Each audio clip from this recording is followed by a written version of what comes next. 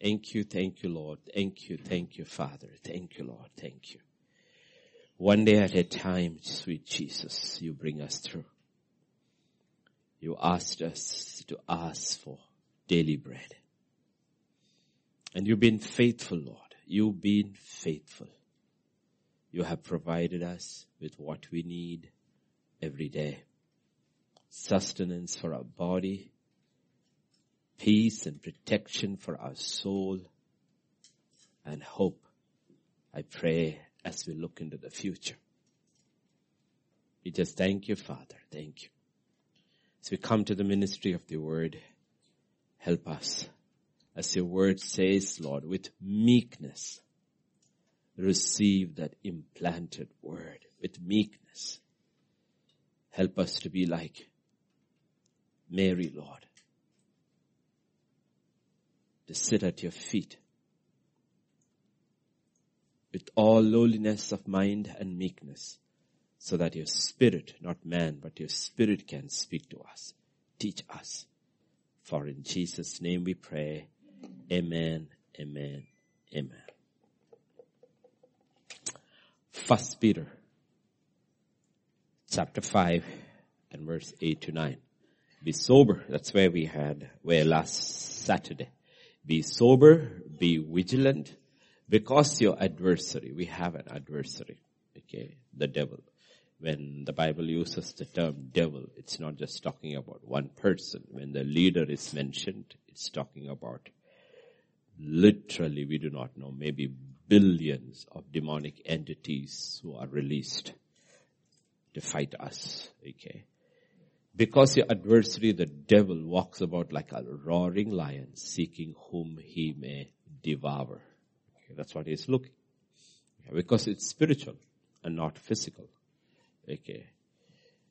It is, last night I was watching a clip like the wildebeest that comes up and then they are running. And they're running, they run because they know danger is there. And then suddenly out of nowhere, this lion comes, catches and doesn't let go. Let go. Catches it by here, brings it down in the middle of it. The focus of the lion. You had this safari, okay? Literally maybe 50, there must be 10 vehicles with maybe 100 tourists watching right there. The wildebeest crossing in front of them. The lion is not bothered about any one of them. And he focuses, he just catches, and he takes it and goes. It's done. Okay. And we need to realize this is a physical thing. Okay. And it is the same way in the spiritual. He's watching us. He is watching us. And he is looking for who we can catch.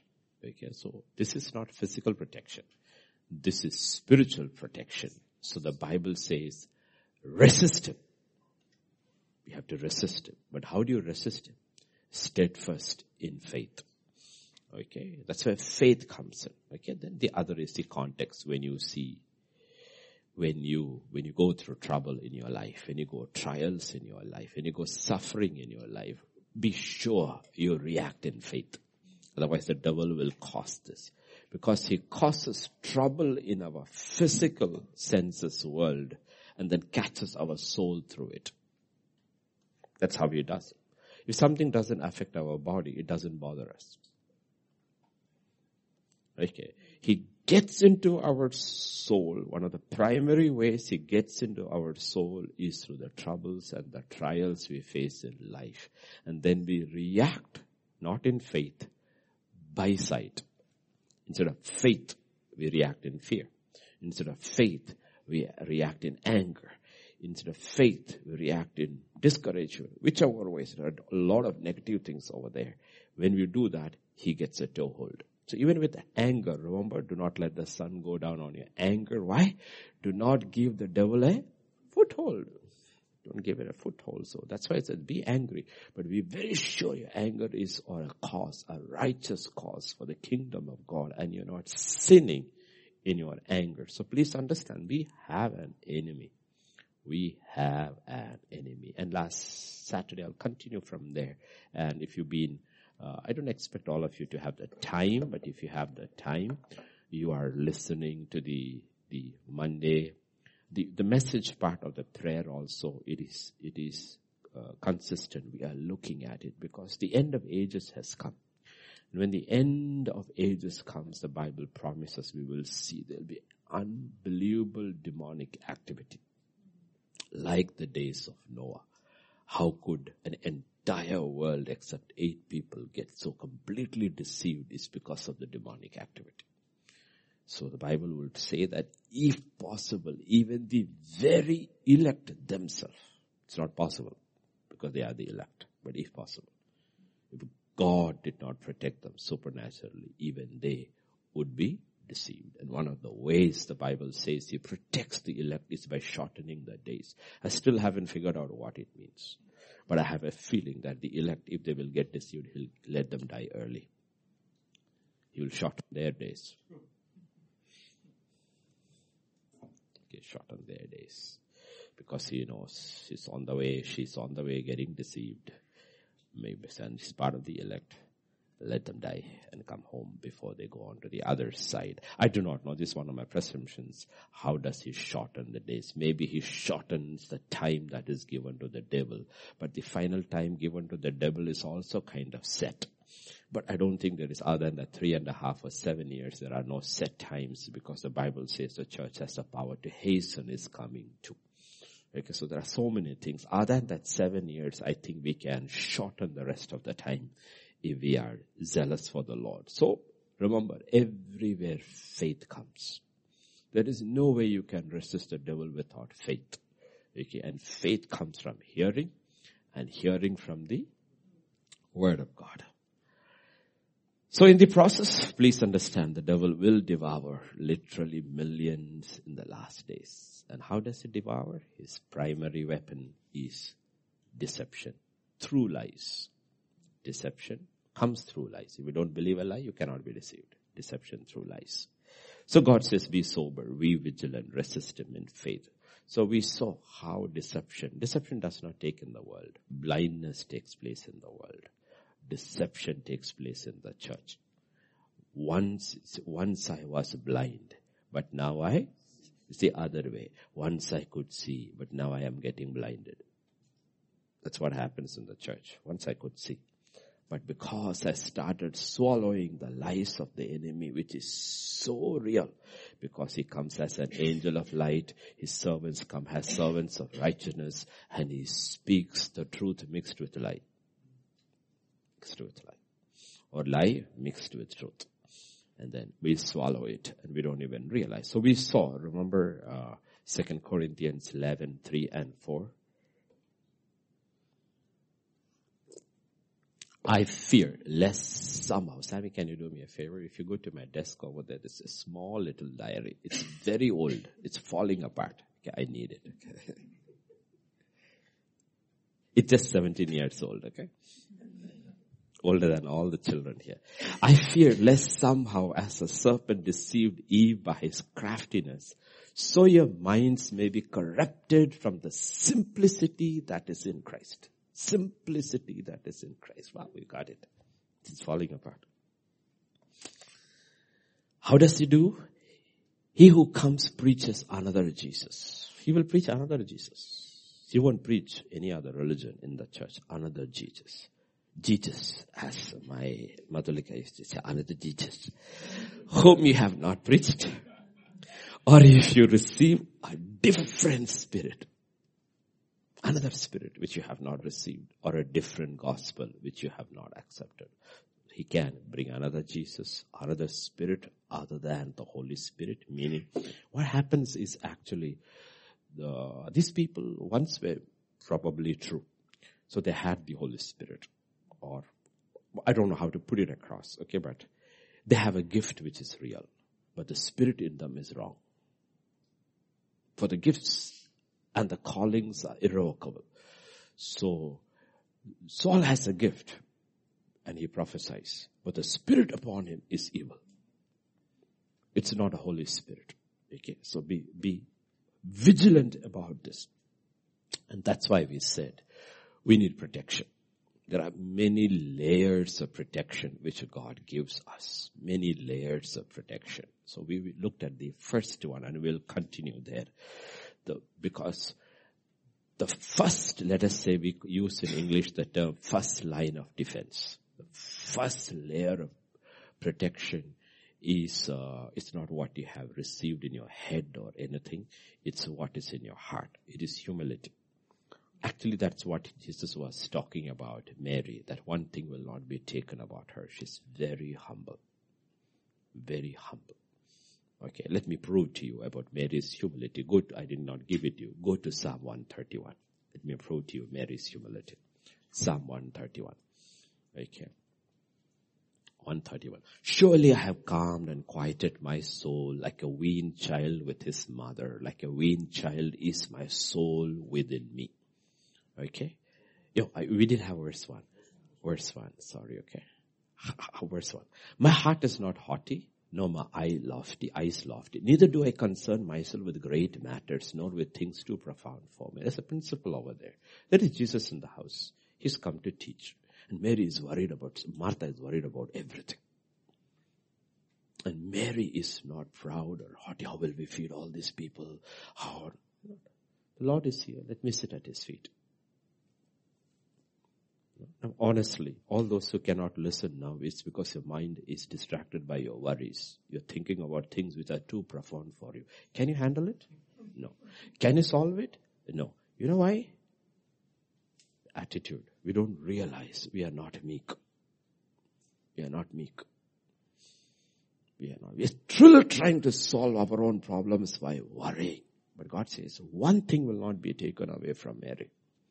One thing will not be taken away from Mary. She's meek, she's lowly, she's humble, she's seated at Jesus' feet. That's how and that's what the Bible says. Receive the implanted word, how? With the meekness of the Spirit. Meekness. That's important. And that's a protection against deception. It's protection against deception. Okay? Because the first ones who will fall for the snare of the enemy are the proud. Because they get along well with the devil. Because we saw Ezekiel 28 verse 15 and verse 17. You are perfect in your ways from the day you were created till iniquity was found in you. Okay? Your heart was lifted up because of your beauty, corrupted your wisdom for the sake of your splendor, and I cast down to your ground, I laid you before kings that way. So, what was the iniquity? It was pride. His iniquity was pride. Okay, and when that iniquity came in, pride came in. Why did pride come in? Because of his beauty, because of his wisdom, because of his strength, and because of his riches. If you read the whole context, he had all this four. He had beauty, he had wisdom, he has strength, he has. If you look at these are the four things that causes a man to be proud. You don't have to be beautiful, you just have to think you're beautiful. You don't have to be wise. You just have to think you're wise. You don't have to be strong. You just have to think you are. I mean, even the little ones sitting over there, they're all very strong in their will. Have you noticed they're very strong in their will? Do they have real physical strength? No. They don't. They don't have physical strength. Let me ask you this simple question. We have all these children over here to the adults over here. Who is the smallest? Who has to be restrained? You know why? Because he's the strongest. In his will. He doesn't know. He doesn't know. He's ignorant. If he had knowledge, he would understand this is wrong. But he's ignorant. But the fact does not change. He's shaped in that same iniquity. And what's that iniquity? Pride. Pride. That's why God has given a child two parents to restrain them. Understand? That's how it works. They're absolutely ignorant. They're absolutely innocent. But that doesn't mean it is not there. You may be ignorant about something. But that doesn't mean you may be ignorant about a cancer cell in your body. It will still kill you. Oh, cancer says, poor fellow, he doesn't know. I will leave him alone. I will go to somebody who's a doctor who knows about me. Does it say that? It doesn't say that. It doesn't say that.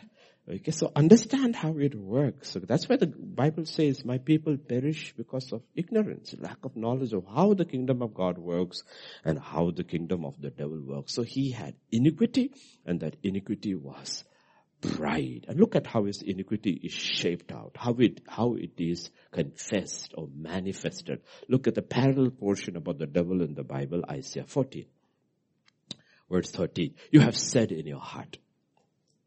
Okay, all the things proceeds from the heart. Okay, in your heart. I will ascend into heaven. I will exalt my throne above the stars of God. I will also sit on the mount of congregation on the furthest sides of the north. I will ascend above the heights of the cloud. I will be like the Most High. We know that, we have heard it, but many new people are listening. What did he say? I will ascend. I will exalt. I will sit. I will ascend. I will be like the Most High. 5 I wills. I. 5 I wills. Okay. And we don't even, unless we know the diagnosis of symptoms, we don't realize whether we are proud or not, The first thing, your alarm rings or your alarm does not ring, your eyes open is, I don't feel like getting up. It begins with the I. Which husband woke up today and checked, honey, are you okay? You didn't think about the you. You think about the I. Right? Which wife woke up and thought, honey, are you sleeping? Why don't you sleep a little more? It's you. Why should I get up? Today's an off day. We begin with the I. And Jesus says, when you open your eyes, pick up your cross. That's where the I dies. Okay. That I is the symptom of the fallen man, because he was injected with the iniquity of the devil. It's pride. Okay. And God's response to man. This is how you need to. Philippians chapter 2, verse 7 and 8.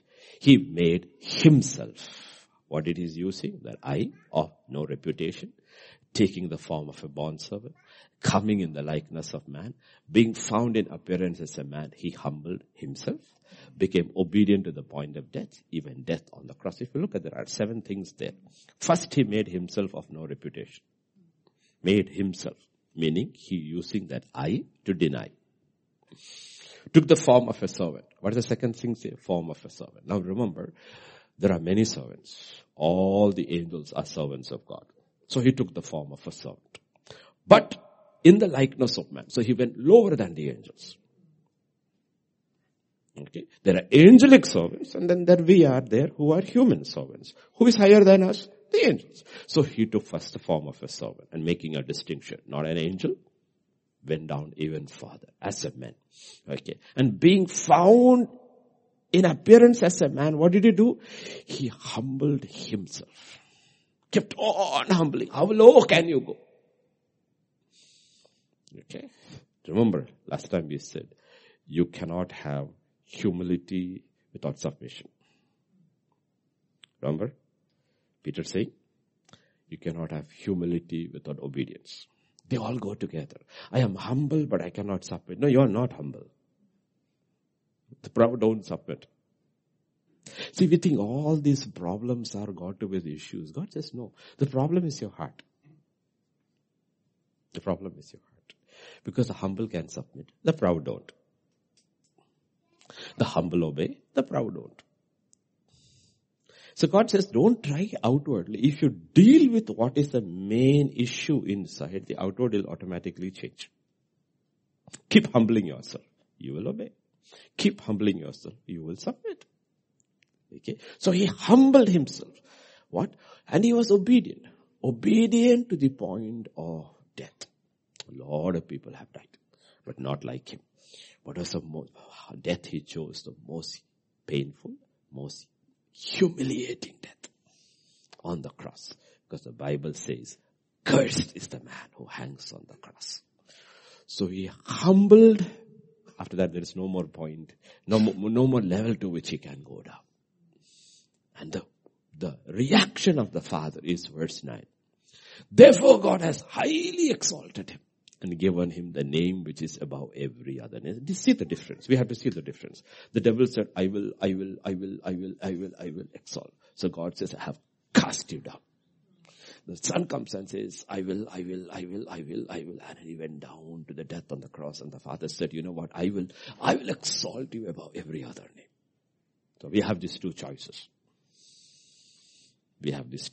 Every day we wake up to these choices. You want to be cast down one day, or you want to be lifted up one day. Both will happen. The devil ultimately will be cast down into the lake of fire. I believe he will get the worst part of the lake of fire. Forever and ever. And while those who have submitted, obeyed, because they were humble, learned to humble themselves, God will lift them up on that day. That's the day of judgment. Okay? So humility is our first line of protection. First line. And we have to do it ourselves. We'll come to that. We did it earlier, but we'll come to that. Why? Because pride is the mother of all iniquities, or sins, or transgressions. At the core, who is the mama? Is pride. So if you can daily kill the mother, she will stop breeding. You know, all those old science fiction movies we saw in our bad old days, not good old days, bad old days. No, these aliens used to come and finally they are looking for the mother. Because they have to kill the mother, otherwise it will keep on multiplying. Okay. The mother of all iniquities is pride. And it is in us, the old man in us. Doesn't matter how much saved you are and how much sanctified you are not yet out of that old flesh. It is still there. It has to be killed. And that old man, that is what the old man, like I said many times in this past 1 week, the real person is not what we look like. What we look like, whatever we look like, after we were born and then we had our autonomy, whatever we made ourselves look like, it's a reflection of your soul. It is just a reflection of your soul. Our souls are different. Otherwise, we would all have the same clothes, same haircut. We'll all look the same, even though we're born of different parents. But our souls are different. So it's a reflection of the soul. And I said, in the soul, to make it simple, I will go to the old way, okay? I can't do the computer thing, okay? This is our soul. The old man, okay? Can you see? Okay, I'll put it over here. This is the old man or the natural man, okay? This is the natural man. You have the soul. That's the center of your being. The body just manifests the soul. Okay? Body is a manifestation of what your soul is. In the soul, you have the intellect. You have the will. And you have the feelings. I think. Yesterday, Brune gave me the responsibility. Descartes is the one who said, I think, therefore I am. Okay, it's a French philosopher. I think, therefore I am. So, I think, or your emotions feeling, I feel. And then, I will. And the body works it out. I think, therefore you do something. I feel, therefore, okay. I think I should go for the Bible study today. Or I feel like going. Or I don't feel like going. One of the things made your body do whatever it had to do. Okay? Whatever it had to do. Understand it. I think, therefore I am, or I feel. And who is the one? The will. So the intellect is there. Your thinking part. Okay, your thinking part. And please understand, how can you why I wanted is that I was thinking about intellect and then I found my old diary. Just casually I was looking at it. And you know what? I had a revelation from myself. A revelation which I had forgotten, okay? It was a very interesting, I was fascinated by my own revelation, which I received from God 17 years ago. Faith never needs a reason for obeying God. It's our intellect that demands to know the reason first. We are called to walk by faith. It's my intellect who says, why should I? Give me a reason. But faith doesn't ask for a reason. Faith never needs a reason for obeying God. It is our intellect that demands to know the reason first. So obedience to God must always be the obedience of faith and not the obedience of reason. Intellect is a good servant, but a bad master. Feelings are good servants, but bad masters. So if you always look at conversations, when you get into conversations or in family, spouse, or whatever situation, conversation, I think this is the way you should do it. The question is, why do you think? Will you be able to say, because it is written? I believe this is what the Spirit of God is showing me. It's not that God is anti-intellect. No. But our reason is framed by the Word of God. And that's faith. I don't know about this. This is theologian who said, Lucifer was created in a second. Created the best. Because remember, unless like us, God said, good, very good. What did he say about Lucifer? Perfect. He didn't say about any one of us. Good, better. About him, perfect. This guy suddenly comes into being. He has to go by faith. God created him. And he's just a creation. That, he has to take it by faith. That God is who God is. And he says, you know what? What if he is not? What if he's just like me, another creation, a little better than that? I can compete with him and exalt him a little more higher. And it is the same poison he injected into man, saying that you're not the only God. I can also be God. And that's how atheism comes in. You're not the only God. And if you look at it, we all have it in us. You're not the only God. We don't say it, but it says, I think. This is the way it should be done. I feel. You know what it is? You are God. You are God. Faith is different. Faith accepts there is only God. Why do I do it? Because you said so. Said so.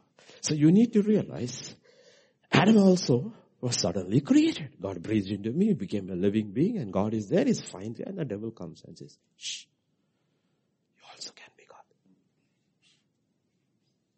Don't go with all this thing that he's the only one, the only creator, we are all creations and all. Who told you? Who told you all this? You also can be God. You know why God doesn't want you to eat that? Because he's scared. His lie will be found out. He's just like one of us. Deception of the enemy. Okay. Some philosopher says, I think, therefore I am. And we say, we feel. Whenever you follow your feelings, you have become God. Whenever you follow your intellect, which opposes faith, you have become God. And the same lie perpetuated is still continuing. Still continuing. Okay. That is where humility comes in. Humble thyself before God. I believe faith is the substance of things hoped for. The ancients were commended because by faith they believed everything that can be seen was created. They believed in creation. They did not say it just came into being. They were commended. Did God prove it to them? No. God says, I don't have to prove anything to you. Anything to you. That is where faith comes in. So you cannot have one without the other. All this go together. Faith, humility, grace. God gives grace to the humble. You access grace by faith. So how can you disconnect all these three? They all go together. If you're a man walking by faith, you are humble. The minute you stop walking by faith, you become proud.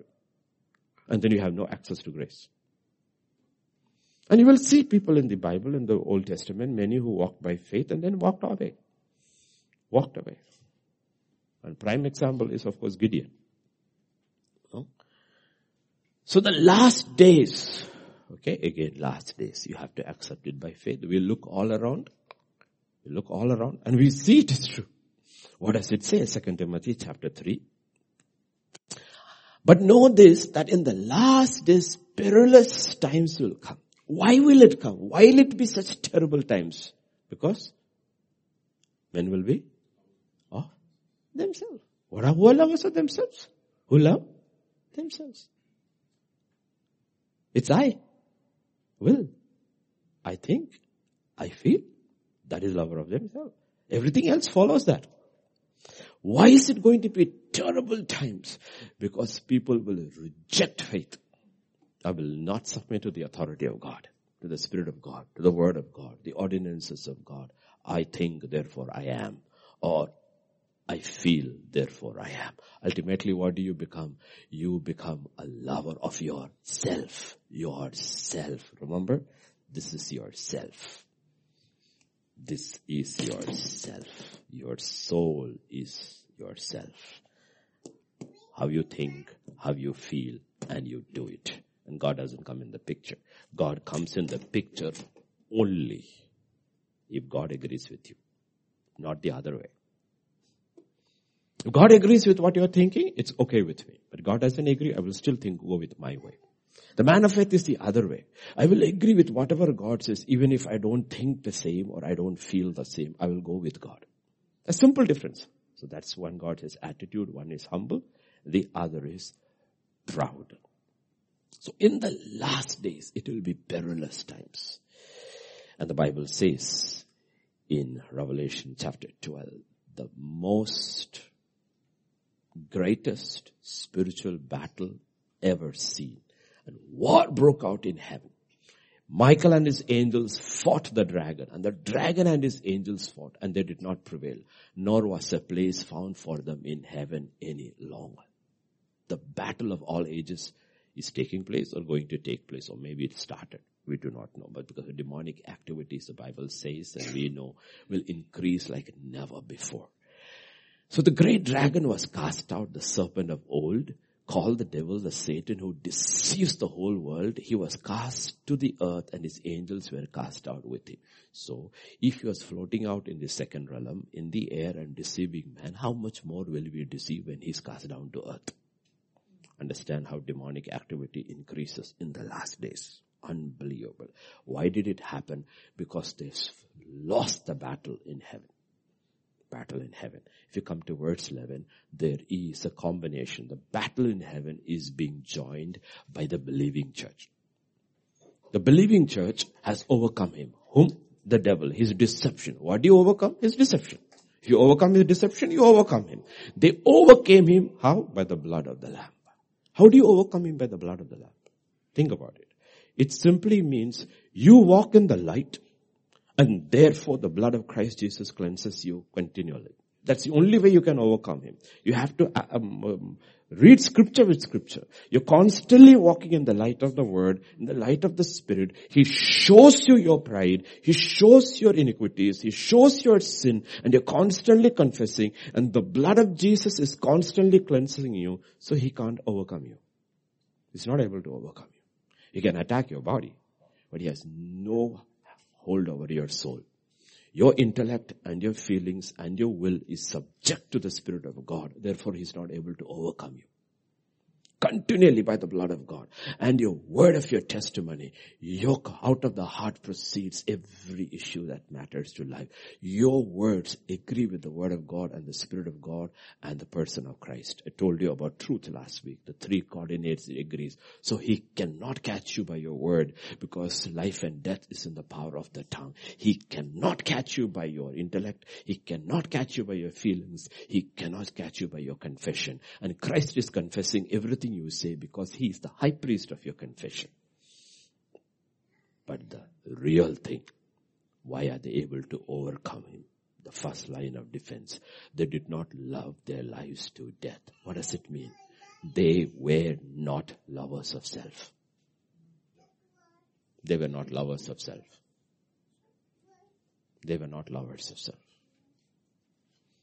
That's what it means. They did not love their lives. What is to love your life? Love yourself.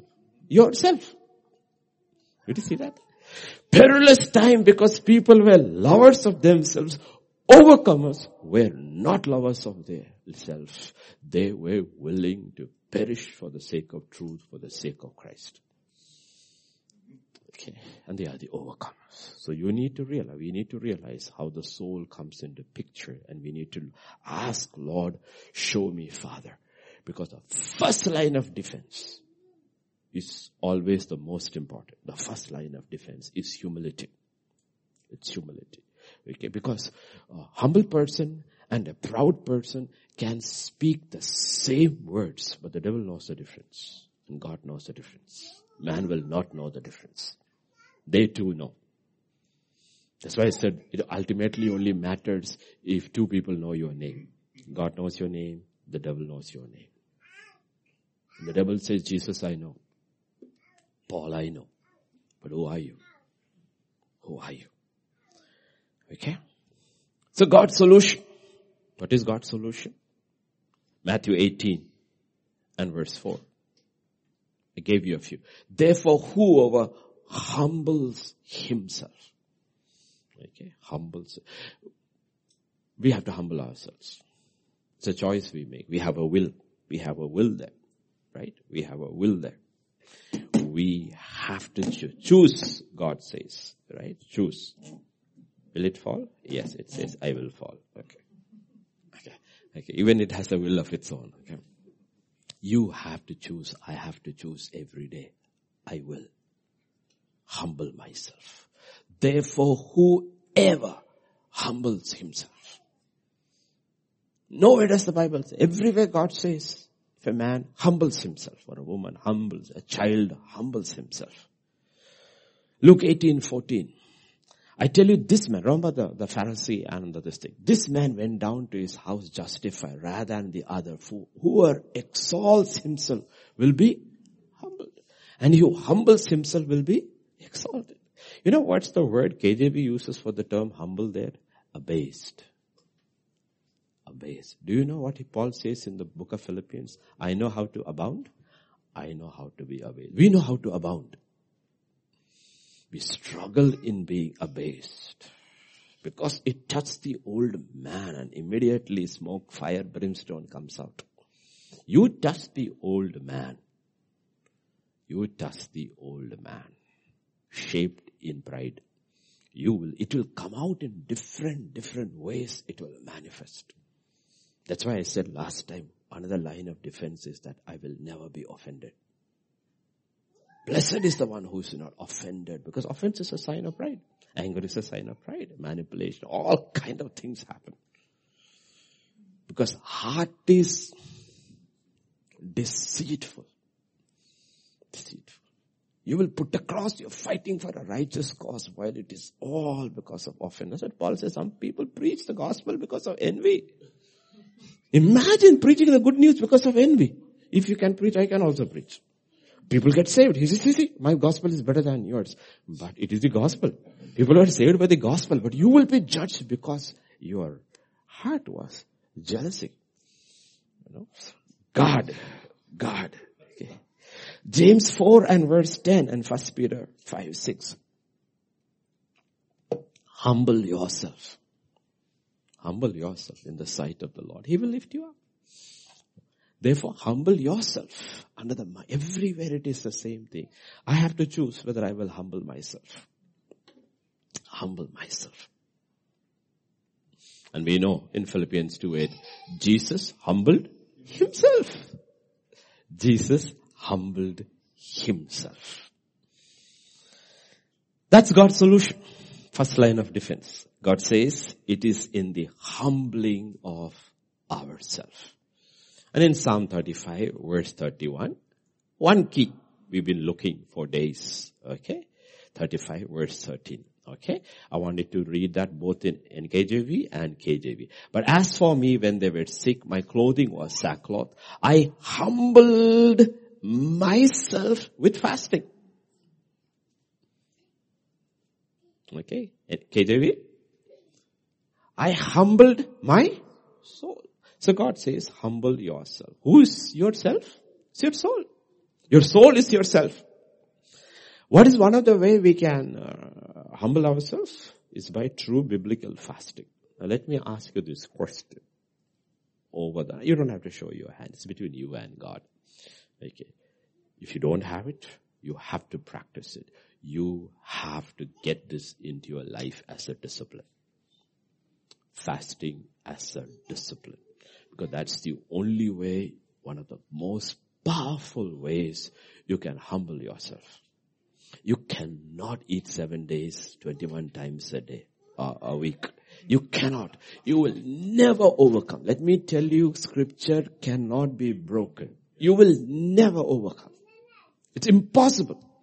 And you will be like, that thing which you called, when these old windows the carpenter used to put called putty. That soft clay-like thing which is put over there so the glass doesn't come back. Lapam. Yeah, it is old days it was called putty. Okay, lapam. Okay, you will be just like lapam in the devil's hands. Taken captive to do his will. And who's Paul talking about? People in the church. Not people outside, people in the church.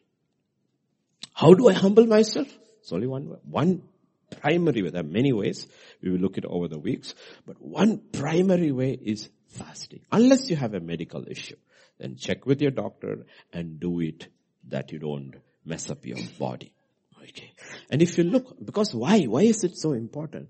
Because the last days, what is going to increase manifold because of demonic activity allowed by God. And we would ask, why would God allow it? In the last days, the maximum demonic activity than any generation possible.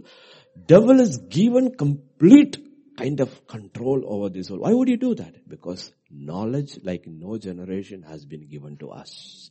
We have revelation upon revelation of all the saints that have gone before. From Abel onwards down, we have the multiplicity of the knowledge of God and revelation available at our fingertips, at the click of a button. Look at how many millions of answers Google brings you for one question you ask. Think about it. No generation had this availability. These are things are neutral. You can use it for good. You can use it for bad. God says, you choose. The old man says, I will choose. God says, good. Go your way. The new man says, I surrender. I surrender. Okay. So, how Jesus began his ministry. When Jesus begins, before he begins his ministry, Matthew chapter 4, 1 and 2. Jesus was led up by the Spirit into the wilderness to be tempted by the devil. Understand this. Whenever the Holy Spirit leads you, don't look at your situation or your terrain. He will only lead you up. He will never lead you down. Whenever the devil leads you, don't look at the terrain. He will always lead you down, even if it looks fantastic. When the devil was leading Jonah, he went down and down and down and down and down. And he thought he was having a great time until the storm hit. If the storm hadn't hit, he would have got away with it without even realizing he was being led. He would have said, wow, my breakthrough has come. Ship is there. Right at this time, ship is there. Wow, one berth is vacant. God has opened this door for me. Oh, I got the fare for the berth. And I got the best bunk in the bottom deck where I can sleep calmly. And then the storm hit. Okay. So whenever the Holy Spirit leads you, please be very sure it is the wilderness, but it is up. It is up. It's never down. He will never lead you spiritually down. He will only lead you spiritually up. And the question is, why could he lead Jesus into the wilderness? Because he was humble. For what? To be tempted, to be tested by the devil. How did Jesus withstand the testing of the devil? Answer, he fasted for 40 days and 40 nights. How did he overcome? See, we face demonic activity. Jesus faced the devil. Okay, we face the servants. He faced the king. How did he overcome? What was the weapon that he used or the Spirit showed him to use to overcome? It was fasting. It was fasting. And the Bible says he was hungry. He was hungry. Remember last time when I taught you, I said hunger is the main thing because the first touch of your body and your soul contact makes is food. Okay, now if you have noticed when little Rihanna makes a little, you can't blame Rihanna at all. He's innocent, he's ignorant, he's a child. What did the mother give him? Food. And as long as he had that food in his hand, did he notice he was quiet? Okay. Because the soul has to be distracted. Otherwise what will we give them? We'll give them an entertainment. One way or other, that old man has to be satiated. But as we go up, the main thing we realize is hunger. It's hunger. It is food. Okay. Hunger can bite. Really, really bite. And you will realize when hunger comes, we understand from the Bible itself and human history what levels people will go to satiate their hunger. It can drive you mad because of hunger and thirst. That mothers ate their children, the Bible says, and we know in history also, people have eaten human flesh also, drunk blood to quench their thirst because nothing else was there. They will go to any level. That's what hunger can do to you. So God says, first thing you learn to do is how to handle hunger. How to handle hunger. How do you handle hunger? Fasting. You're telling your body, I'm the boss.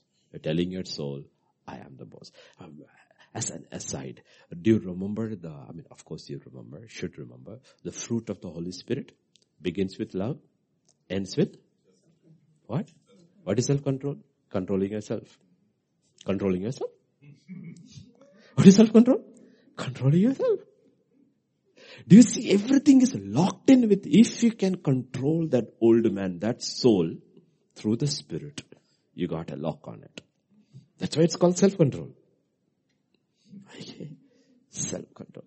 There are people in the world also who have great self-control, but it is for the profit of the old man.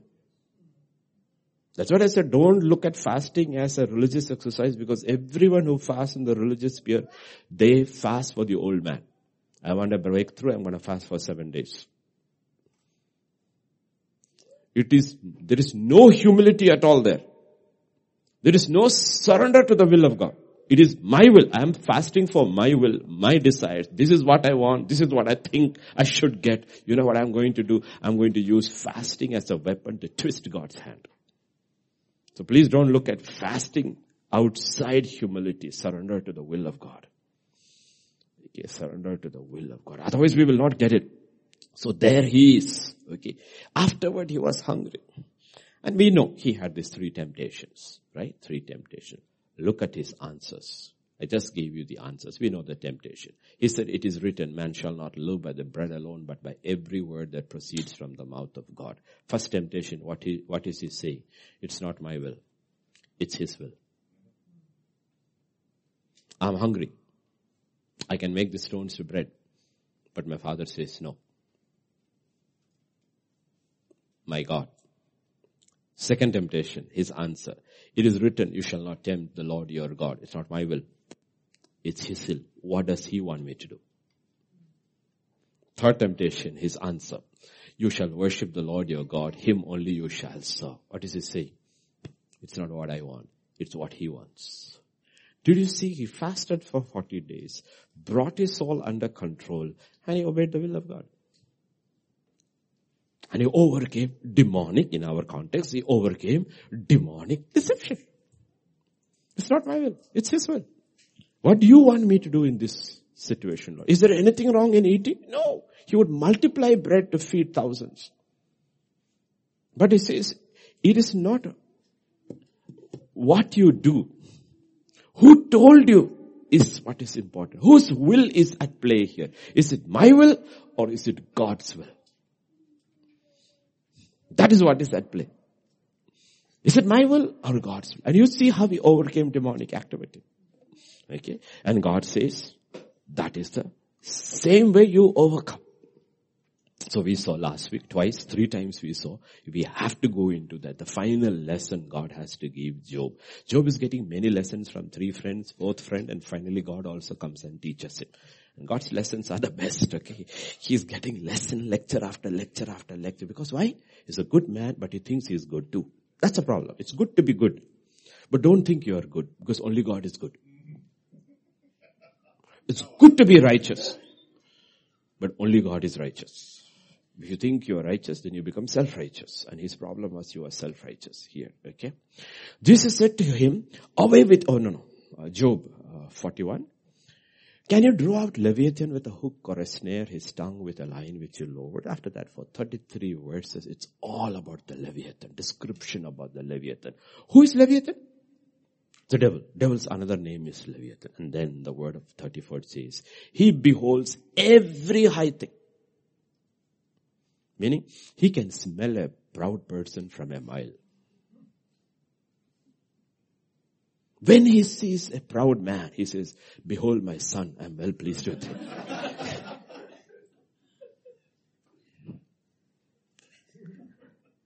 What does it say? He is king over all the children of pride. Like I said, the title for the Nepali message for Thursday was, who is your king?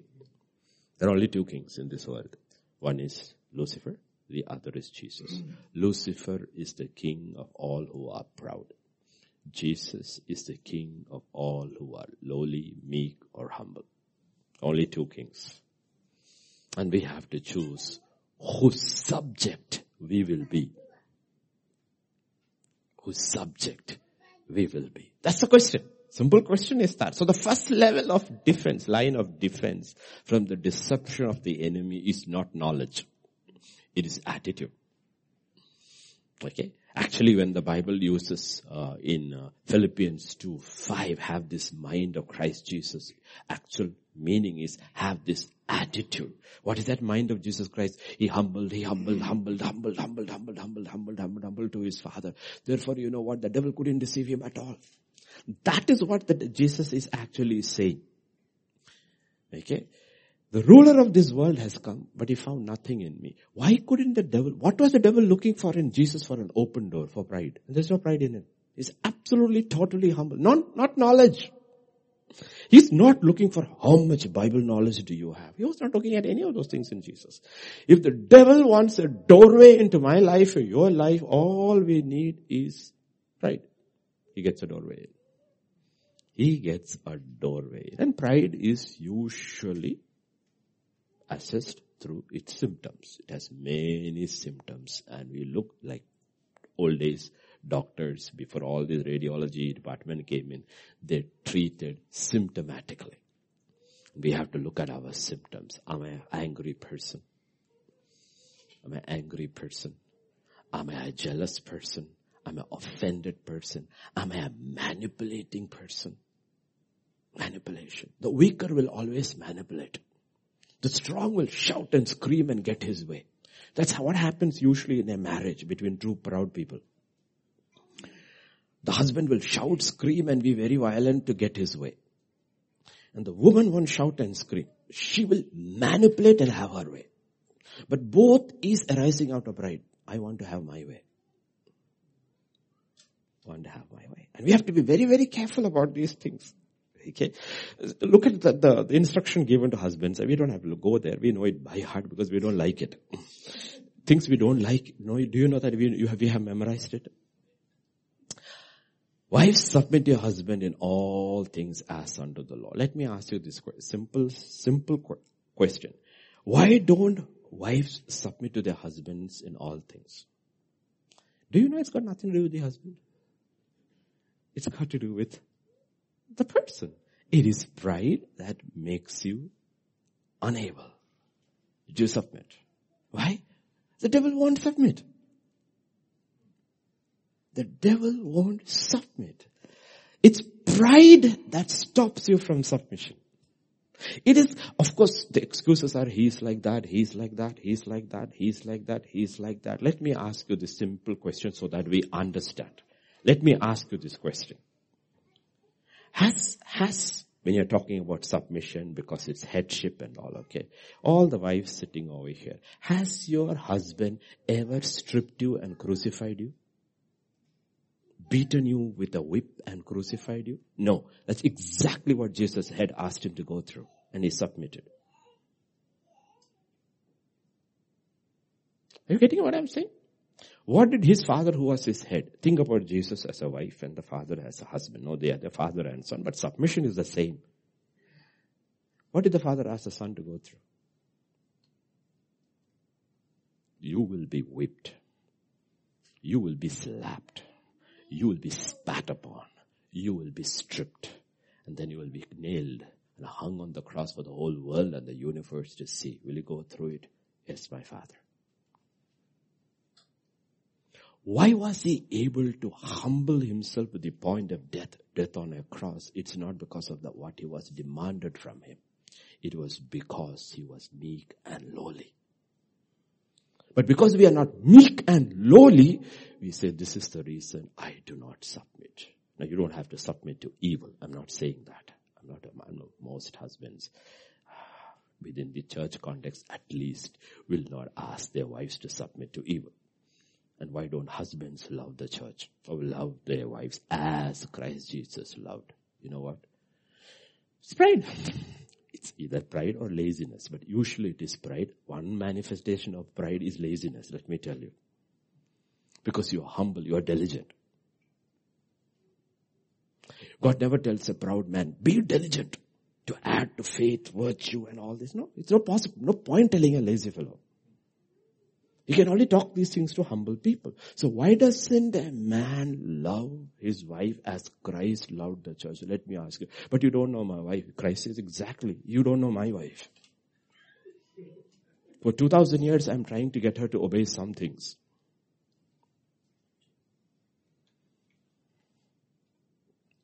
If you take the overall saved church of Jesus Christ, let me tell you what all the church does. She smokes. She drinks, she fornicates, she commits adultery, she lies, she steals. Everything is in the church. And he still serves her. Do you know what Jesus said, if I'm right, in John 5:11? My Father and I are at work from the beginning till now. Yet the Bible says in Genesis 1, he rested. So when did he start working again? When man sinned. He got back to work. And we have never given him rest.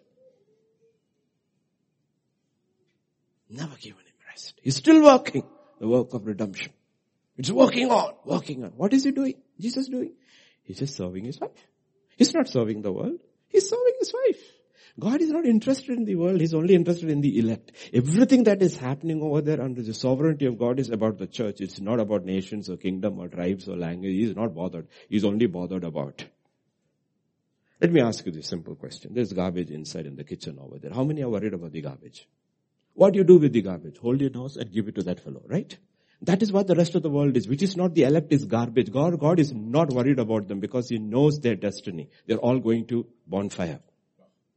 His eyes are on his people. And his people are all kinds. All kinds. All kinds. Everything is there in the church. Just because you are saved, that doesn't mean you are sanctified, but you are saved. You are part of the bride. That is the elect. And what is he doing? He is still serving such a filthy woman, hoping to make her one day a pure virgin and present her to his father. Why is he serving? Because he is meek. Why don't husbands don't serve their wives that way? Because they are proud.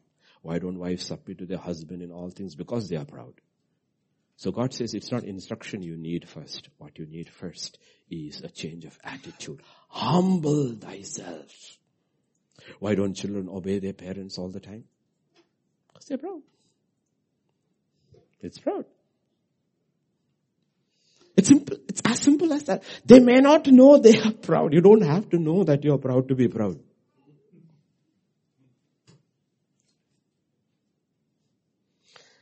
You don't have to know. You can still be proud without knowing you are proud. So you need to realize that is what God is handling. And so God says, you know what? I can humble you. But you don't want that. You don't want that. You don't. Remember yesterday I said about that. Paul talking about, in Corinthians, he's saying in Corinthians at church, he says, when I come back to you, I hope God does not humiliate me and humble me by finding the church is full of unrepented sinners. Unrepented sinners. Okay. And it does happen. It does happen. Okay. I will tell you, if you as a husband is very proud, he will humiliate you by letting your wife go wrong. If you as a wife is very proud, he will humiliate you to humble you by letting your husband go wrong. If you as parents are very proud, he will allow your children to fall so that it will humiliate you and humble you by saying that, you know what, you can do nothing without me. You need me, my help, be like me. He does. Because he's not bothered about our temporal comfort. He's bothered about our eternal character. That's what Paul is talking about. Paul is talking about a lot of things God will do. And in the process, the person who understands why it is happening and reacts to it and keeps on humbling before God is being sanctified, is being renewed from glory to glory. Things are happening inside, changing the way God is. And you cannot escape these things. And the entire New Testament is written about the inner person. How this man has to change and has to become the new man who's created in Christ Jesus. He's restoring his image. When man was made, he was made in the image and the likeness of God. One is outward, the other is inward. And God, through the new creation, is restoring. And the primary image in his dealings with his creation, I'm telling you, dealings with creation, his primary, one of his most important images is God is humble. And it's very difficult for the natural man to know it, understand it. That is why you will not find any God in any pagan religion who is humble. Who is humble. They're all proud. They're all proud. That's why an unsaved carnal man is not able to understand the cross. That's why the Bible says the cross is foolishness to those who are perishing. What is the cross? What is ultimately the cross? It is the epitome of humility. Humility, submission, obedience put together is the cross. And God says, pick up your cross daily. What happens at the cross? Your soul, that unrenewed old person, has to die every day. And that's our struggle. Primarily our struggle is with pride. With pride. Everybody struggles with pride. Nobody, Paul is worrying about that. He says, if I come over there and find this, I realize God is saying, I still have to deal many things with you. Have you noticed his letters to his churches? Romans, Corinthians, Galatians, Ephesians, all those letters, except for Thessalonians, he has got nothing good to write about any of these churches. Why? God to keep him humble. There's one thorn in the flesh and there was thorn outside also. These are all, imagine to the saints in the church of Corinth, I'm so happy with you, you're so sanctified, walking in love and this thing and the power. Nothing. Fighting among yourself, all kind of junk happening. Who is being humiliated? Oh, whose church is this? Oh, Pastor Paul. You go to Corinth, whose church is it? Pastor Paul. You go to the church in Galatia, who started in the Spirit, now all going back to the law. Whose church is it? Pastor Paul. He says, Paul, I'm keeping you safe. No glory from ministry, okay? Keeping you safe.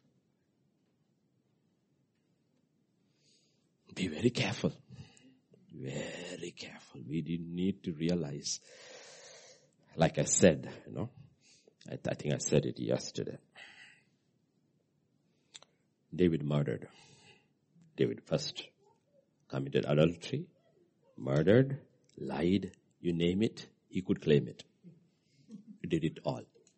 But the Spirit of God did not leave him. Saul, the Spirit of God left him. The Spirit of God never left David. The Spirit of God left Saul, and a demonic spirit, he comes under demonic influence control. Not David. Because in Psalm 51, what is he saying? Do not take your Holy Spirit from me. He's not saying, please restore. He said, joy has gone, but the Spirit is still there. Please don't take your Spirit. Now, simple question is, why didn't the Spirit leave David? Though he sinned such terrible things. You know why? He was humble. Even while sinning, he was humble. Humble also sin. It's not that the proud alone sins. Humble also sin.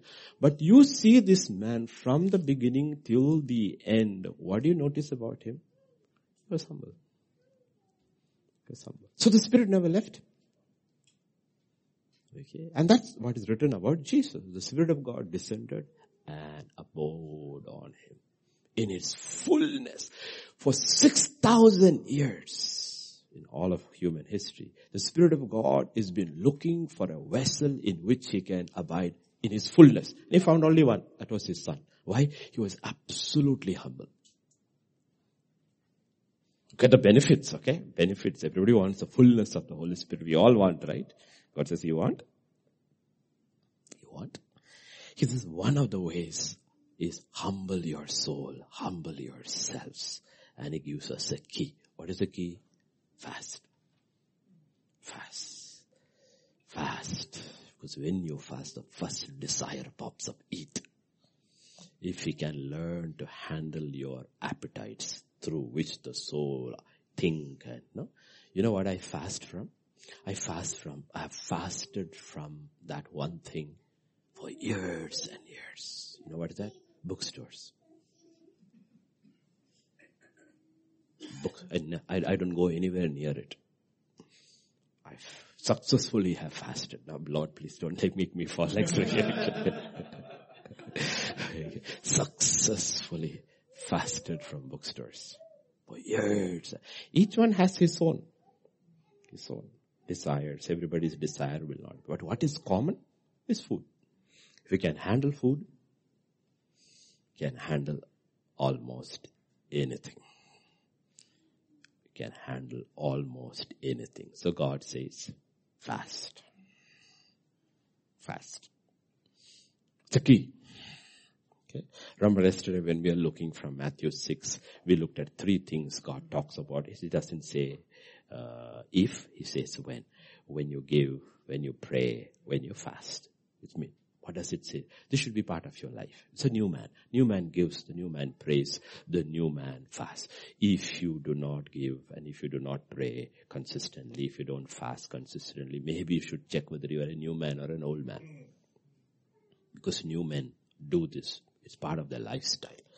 But he said two things over there. One, he said, do this in secret. And your Father will reward you openly.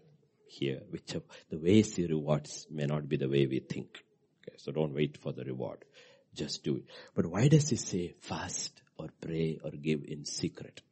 Because ये soul है ना, प्राण है ना, उसके लिए कोई कुछ नहीं मिलता. Unless you are commended. Unless you are commended. Soul will not be consistent. The old man will never do anything consistent. That's why we have to keep telling Abigail, Subway, study math. You have to offer them. You have to offer the old man something before he will do anything. He won't do anything free. You have to offer him. That's why in every religion, the deity has to be offered something if you have to move him to do anything for you. He won't do anything free. He will not do anything free. You have to give him something. And in the same way, the old man is made exactly the same image. You don't give him anything, he won't do it consistently. He won't. He won't pray consistently in secret because nobody sees you. Nobody says you are a prayer warrior. Now what's the point in praying? The Lord says your Father sees in secret. So why did he put that secret over there? Is for the humbling of your soul. Give in secret. But you will never be known as philanthropist. You can never have a desk given by lion so and so on the road. You've seen this, no? All over the city at different places. No? Even in church they will put a plaque. Donated by so and so. They will donate a chair, write their name, and they never allow anybody to sit on it. Because that's their chair. Have you noticed this? The soul is like that. It needs recognition from man. Otherwise it will not do. And God says, humble yourself. How do you humble your soul? By doing these things consistently without anybody knowing. Consistently do it. Keep on. Why? That's God. Do we see what God is doing? No. But God is doing it all the time. He says, my rain falls on the righteous and the... He says, I'm consistently good because that is who I am. I don't need to be recognized. Nobody sees. Very few people thank me and praise me. How many of us woke up this morning saying, thank you, Lord? I'm sure if you're honest, most will say, I forgot. Did it stop from God taking care of us? No. Why? Because that's who He is. How does God do things? In secret. How do we are called to do?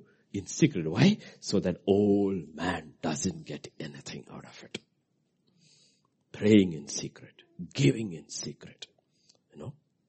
Fasting in secret. Worshipping in secret. Worshipping in secret. When you do these things in secret, God says, there will be a public reward. One day, whichever way. We don't know. But God's promise is there. That's what Hebrews 11 says.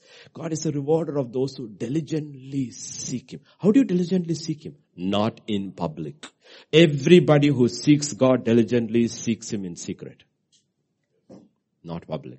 Everybody will seek publicly God if there is a reward promised. Those who seek God diligently are those who seek Him consistently in secret. They have a life hidden with God. Why? It destroys your ego. That old man. You know what ego means, right? What does it mean? It means edging God out. That's what. Your ego will never share that place. Old man will never share that throne with God. That's why God says, I have only one solution for the old man. Kill him. Kill him. That is why at the last, when the final hour of demonic activity comes, the man of lawlessness will seat himself in the throne as God. Where is the throne? It's the heart of the human soul. So, the demonic will take over. Satan will take over the hearts and the minds of people, and God will have a set of people whose hearts and minds are enthroned by God. That's why ultimately I said from Job 41:34, there are only two kings. Satan rules over all those who are proud, and Jesus rules over all those who are meek. And to that end, humanity is spiraling towards that. The wheat and the tares have grown full. Now the time of evidence is there, because at the end, how do you differentiate? All this while they look the same. You differentiate by the fruit, because the tares have no fruit. And the fruit is the fruit of the Holy Spirit. And the Holy Spirit can manifest its fruit only with those who are meek, submitted to Him. He cannot work in the others. For the Bible never says the Holy Spirit pushes. It says He leads. He leads. He doesn't push. He leads. Just before coming in here, that's another message. When I was sitting there while people were already here, God was giving me 4 or 5, okay? There are 2 kinds of fatherhood. Okay. God births, the devil births, right? God also births. Flesh gives birth to flesh, but it's only birthing. God doesn't unconditionally promise to lead us. No. He says, separate yourself and I shall be your father. That's another experience of the Father. He says, those who are righteous or love like God are like His sons. His sons. The second one. As many as are led by the Spirit, they are the sons of God.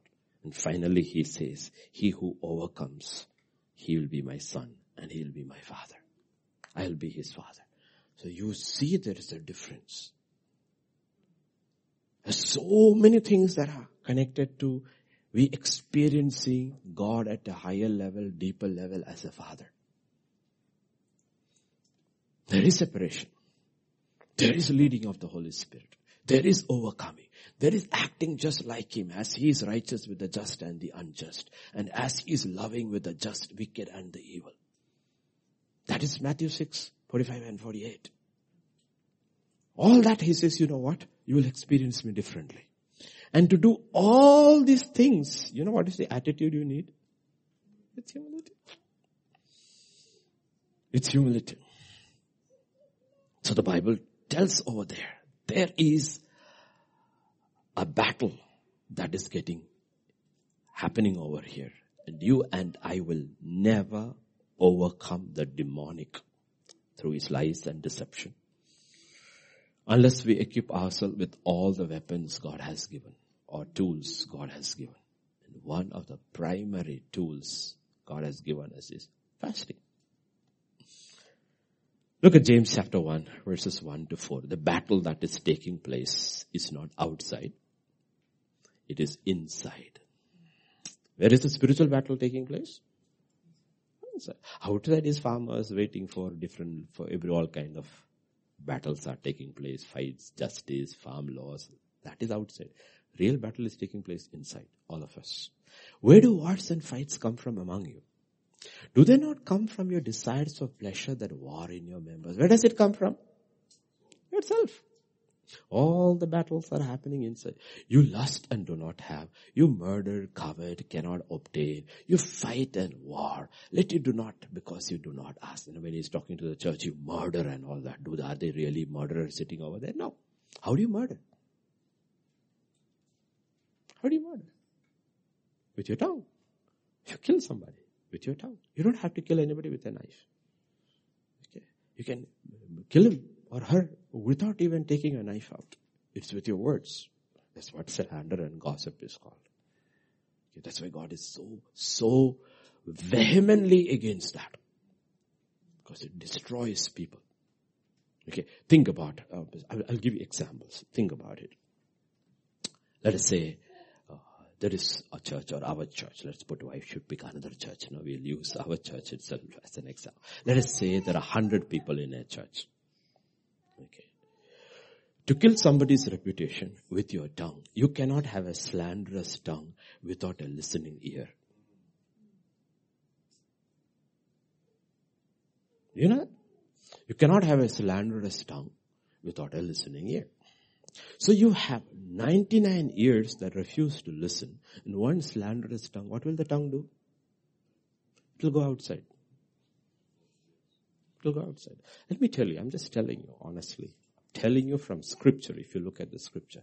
In this scripture, there are no indictments for the people in the world. The indictments are always for people from within the church who harm the church.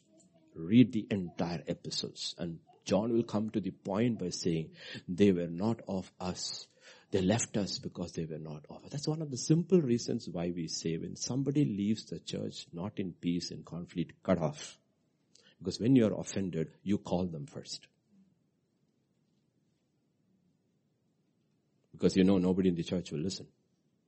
But you have a slanderous tongue, and they have a listening ear. It's not that we don't love them. We don't pray for them. Actually, we pray for them every day. But we cut them off. Cut them off. You will see through the Bible, Paul talks about Diotrephes, or John talks about Diotrephes, he talks about Alexander the Coppernican. He names names. You know why? Because these people are harming the church. See, the Hindu won't harm the church. He's a religious spirit. He can't harm the church. The Muslim can't harm the church. The church has always been harmed by the people who left. So when you leave a church, leave peacefully. We have left churches. I will never talk against AGs.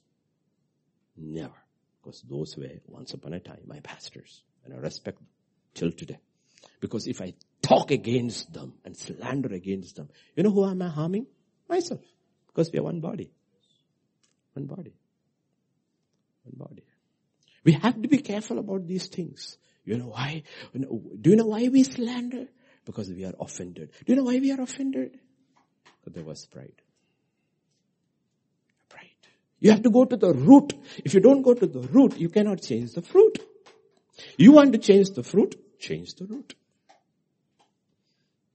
That's how it works. That's how it always works. The root is offense. That's what the Bible says. Out of offense comes bitterness. Out of the root of bitterness, so many have been messed up, spoiled, and they have fallen short of the grace of God. These are real facts in life. So you know what? One thing, I keep telling my pastors, I keep telling people, you know what? It's very easy for me to love you. You know why? Because I don't hear anything about you. It's very easy for me. I don't want to hear anything about, unless you're coming to me with an issue. That's a different thing. Then I will look at it objectively.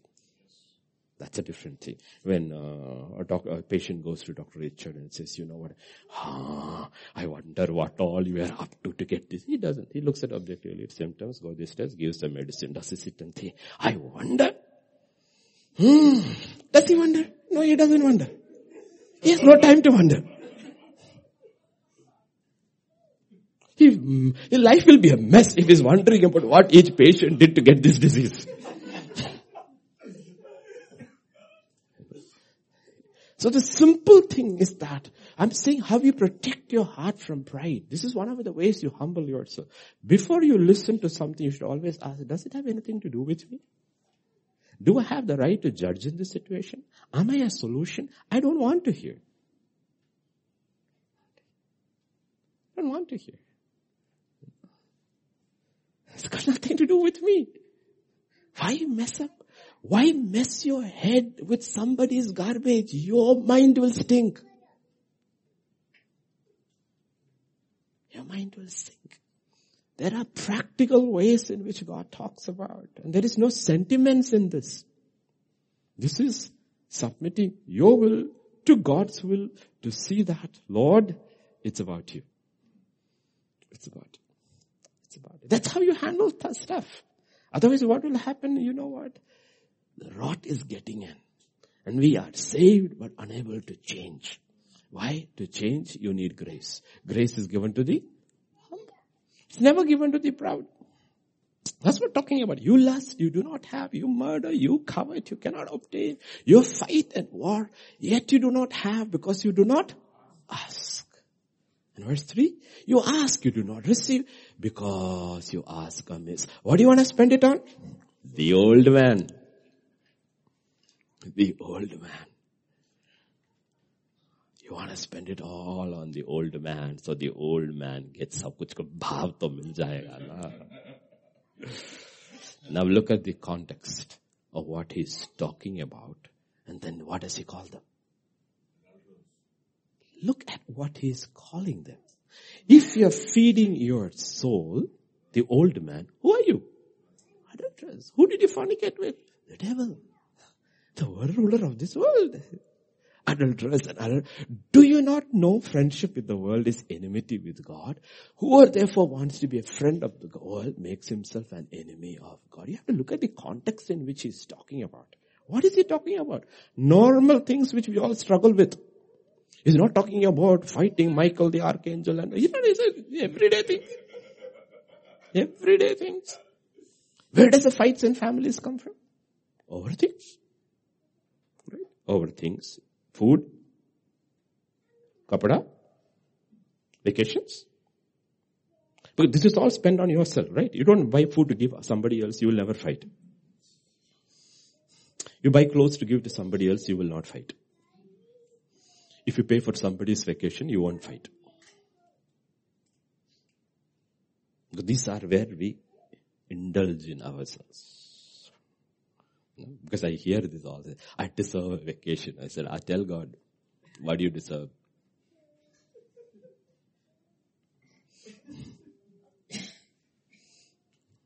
Think about it. They are old man. Where does your battles come from? It is always where this man has been denied. Either your feeling was denied. I feel, no, we are not doing it this time. I think we should. No, don't think that way.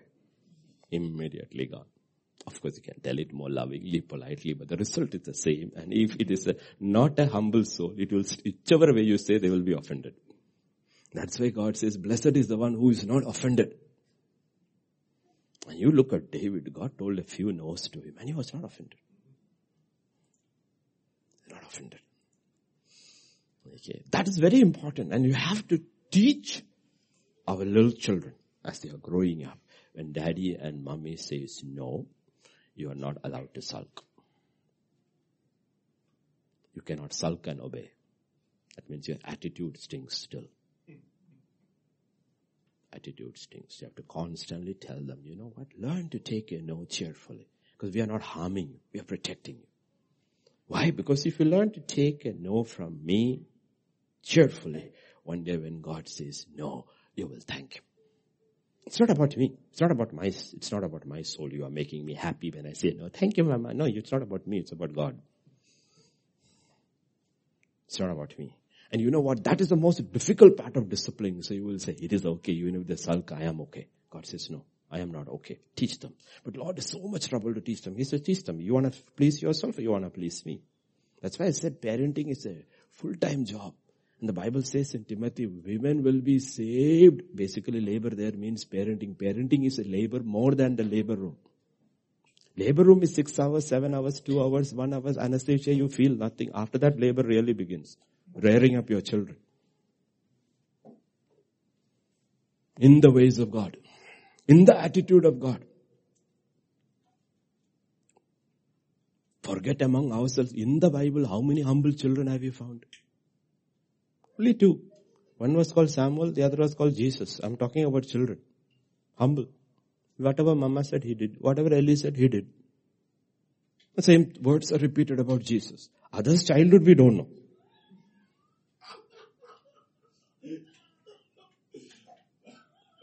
The Bible records 4,000 years of human history. 2 children God found who was meek. So, please don't think I will be meek today or tomorrow. It's a process. It is not easy, but it cannot be avoided. You cannot avoid meekness and reach heaven. Let me tell you straight away, okay? This is not an optional subject. This is compulsory. You flunk in meekness, you flunk in your salvation. They will say, Pastor, are you saying salvation is by works? No, I am saying the gospel is to the poor. Only the poor will receive the gospel. The proud has never received the gospel.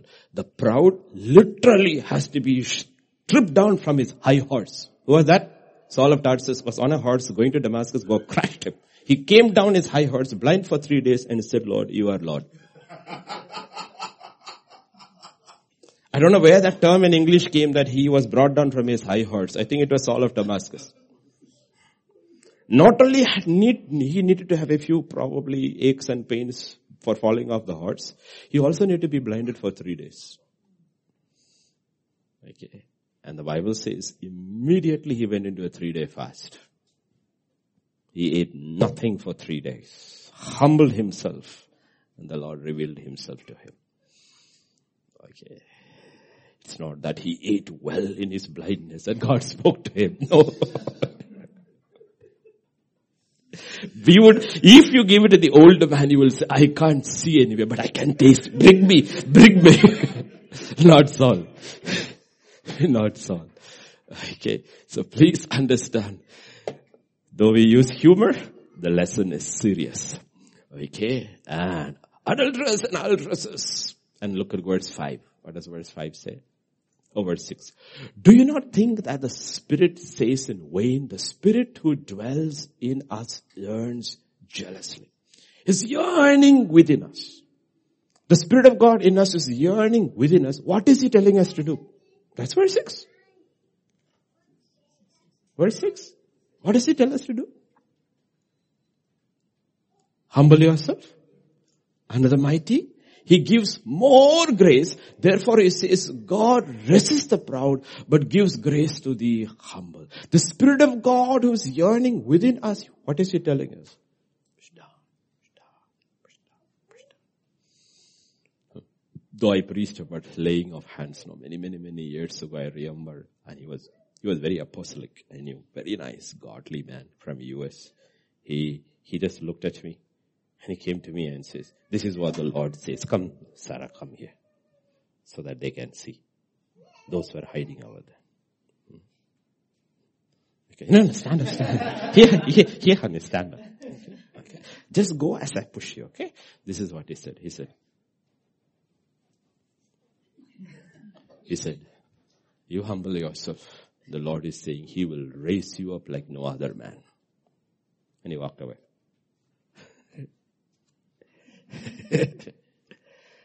And that is the most difficult part. To wake up in the morning, Lord, what is your will for me? Humble yourself. You don't want to hear that, right? That's the last thing you want to hear first thing in the morning. But that's what he says. And then, verse 7, resist that, submit to God, resist the devil, and he will flee from you. How do you submit to God? By humbling yourself. How do you resist the devil? Because how are you able to resist the devil? Because he gives you more grace. And what happens? The devil runs.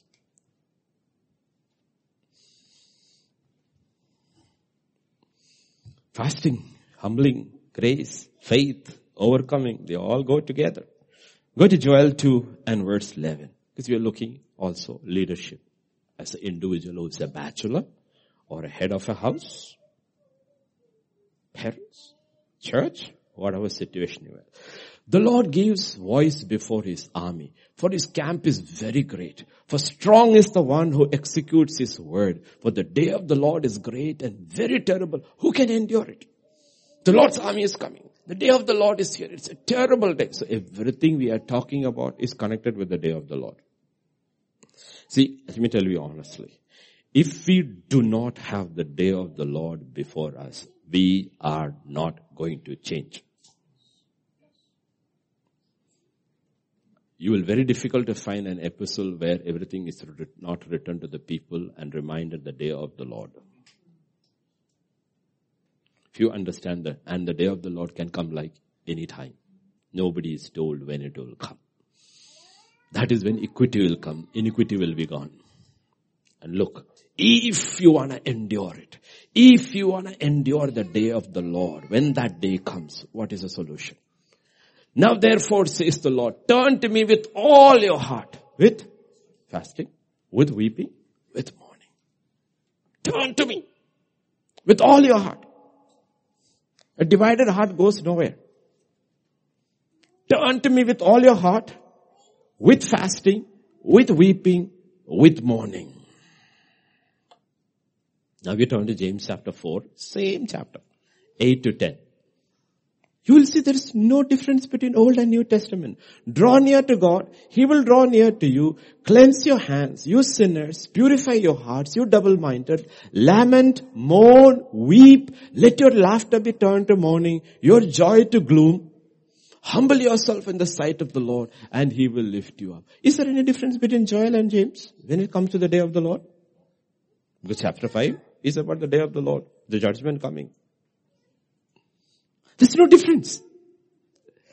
There's no difference whether Joel is speaking or James is speaking. The Bible says, as you see the day getting closer and closer, ask God to help you to turn to God with all your heart. Joel, right?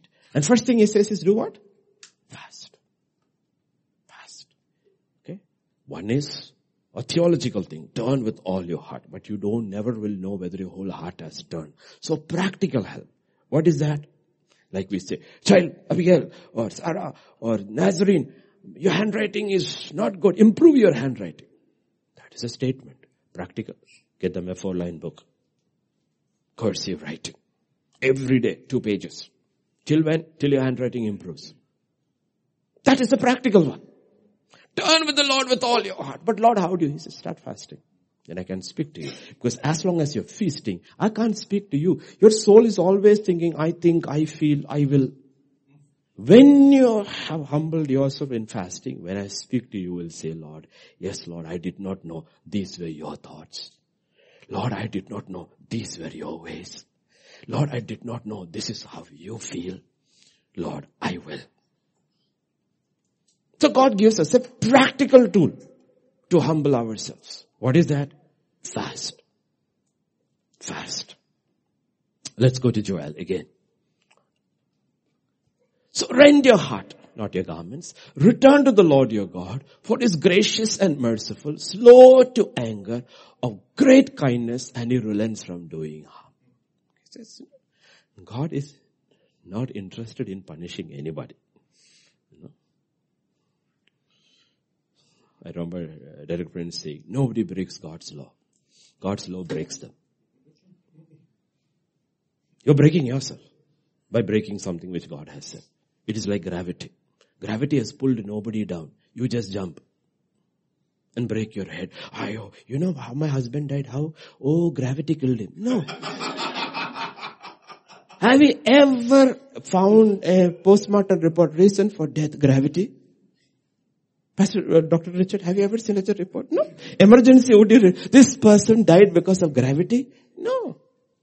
You slipped. You were careless. You fell. You cracked your head.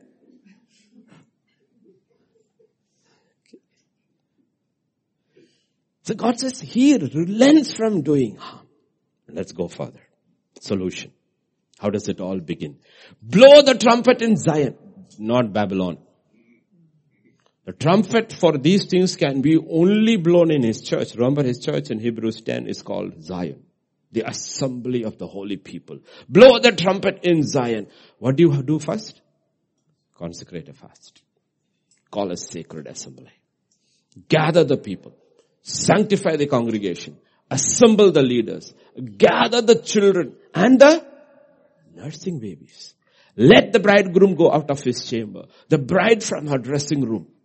Let the priests who minister to the Lord weep between the porch and the altar. Let them say, spare your people, O Lord. Do not give a heritage to reproach that the nation should rule over them. Why should they say among the peoples, where is their God? When will you do all this?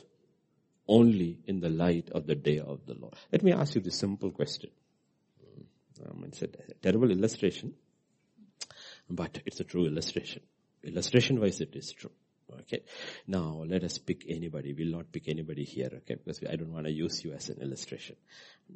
Okay. But let's use Brother Vanu Teja is sitting here as an illustration, okay? He has got all these plans. He's made all these plans over here. He's planned it out very well for 2022, 23. He's put money away for that. He's made all these plans. And then he goes to the doctor and the doctor says, take this test and come back. And the doctor looks at the test and says, oh, I'm sorry. It's a very difficult news. What's that? Oh, you have cancer. It's terminal stage. What happens to his plans? Is he interested in his plans? No. What if you know the day of the Lord is tomorrow? Think about all the thoughts in your mind, all the plans you have. What difference does it make? The energy, the time, the resources we pour into something or many things. Simply ask this question. Will it survive the day of the Lord? Everything's in the context. That is why about one thing Jesus said, you will not know. I will come unexpectedly like the thief in the night. Like the thief in the night. So that one day which is called the day of the Lord should change all our days. All our days of our life. Greatest influence should be that day. Okay. The day of the Lord. What will happen to all that I am doing? How will it be counted on that day? If it worth for that day? The time, the energy, the resources I spent on. Will it make any difference on that day? That day. That's what Joel is talking about. Rent your hearts, not your garments. Call a sacred assembly. And the first thing what you do, fast. Because if you don't fast and humble your soul, God will not be able to speak to you. And even if He speaks to you, you will not hear. And if you hear, you will not accept. Okay. You will not be able to accept. So the first thing, we're just looking at one key of fasting. And we will see what happens when. Everyone is called. You know that? Everyone, from the babe onwards, everybody is used in. I'm not saying the babes should be starved. That only happened in Nineveh. And God relented. God relented. Nineveh was one of the most wicked cities in the world. Israel hated Nineveh. If you read the Bible about what Ninevites used to do, Ninevites used to rip the children out of the women's womb when they were pregnant. That's how wicked. But God relented. When they fasted, they humbled and sought the Lord, turned from their wicked ways. The book of Jonah says, God changed his mind. So it doesn't matter how wicked you are, how evil you are. When you humble before God, God relents. God relents. He changes. He changes his mind. Because he doesn't want to destroy anybody. He did not send his son to the cross to condemn, but to save. But who can he save? Only those who can, who are humble. And one practical way to keep on being saved is to humble ourselves. How do we humble ourselves? One way, God says, is fast. See, if you do all this, verse 18 says, what does verse 18 says? Then the Lord will be zealous for his land and pity his people. If we do what God tells us to do, this is what God will do. He will be zealous for us and pity the land. And what is the result when God is zealous for the people? It's all there in verse 28. And it shall come to pass afterward that I will pour out my spirit on all flesh. Your sons and your daughters shall prophesy. Your young men shall dream dreams. Your young men shall see visions. Do you see what God is saying? Where does he stop? He says, if you fast, if you humble yourself, if you rent your heart, if you turn with me with all your heart, do you know what I will do? I will be very zealous and I will have pity on you. You will say, oh Lord, thank you. You will just forgive me. I will receive mercy. He says, no, it doesn't stop with mercy. I will pour my grace upon you. It shall come to pass. I will pour out my spirit on all flesh. Do you know this is a portion that Peter used? This is what Peter used. Now let's go to what Peter said. Acts 2 verse 17, on the day of Pentecost. It shall come to pass in the last days, says the Lord, I will pour out of my spirit on all flesh. So you need to realize Peter is getting a revelation. Are these people, it's only mid-morning, they're all drunk already?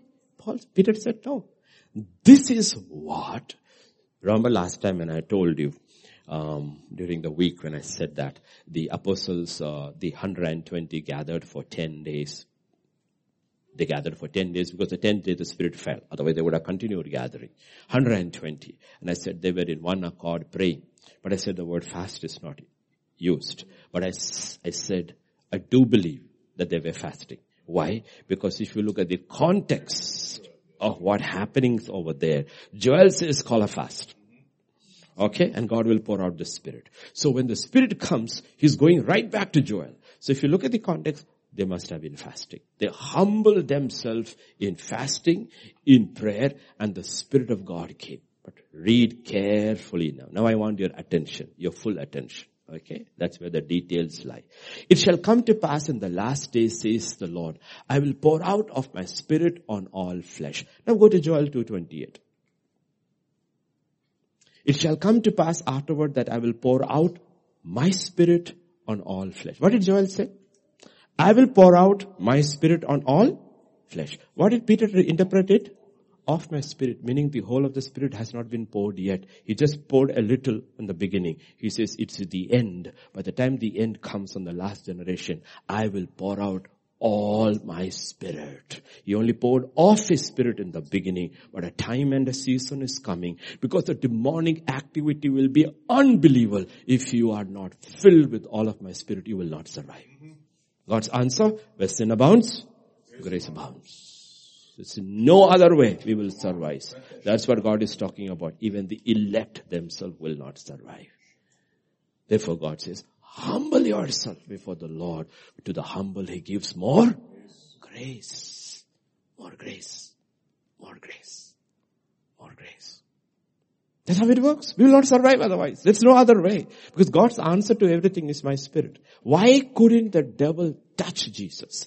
Because He was the meekest man on earth. And what was the result of it? The Bible says in John 3:34, He was filled without measure. Filled without measure. If you have to be filled without measure, then you have humbled yourself without measure. That's what the Bible says. He humbled Himself to the point of death, and death on the cross. He has no ego. So many things are connected with that. I'm telling you how to fight this. Okay, I can only use my example. I can't use your example because you work in different spheres. Like for me, I'm pastoring a church. Okay. So if the Lord were to tell me tomorrow, or somebody were to tell me, the Lord is telling me that He's shutting your church down. What's the usual? With my sweat and blood and prayers, I built my church. That's a usual reaction of all the pastors. And that's a wrong reaction. Wrong reaction. It's an absolute, I've heard many godly men say that too. And get angry and mad and upset. But we don't have a church. The church is God's. Your reaction to be correct, honestly, should be, Lord, it's people. My only prayer is that the people should be safe under some other shepherd. No one should be lost. Because it was not mine. It was always yours. Always yours. No.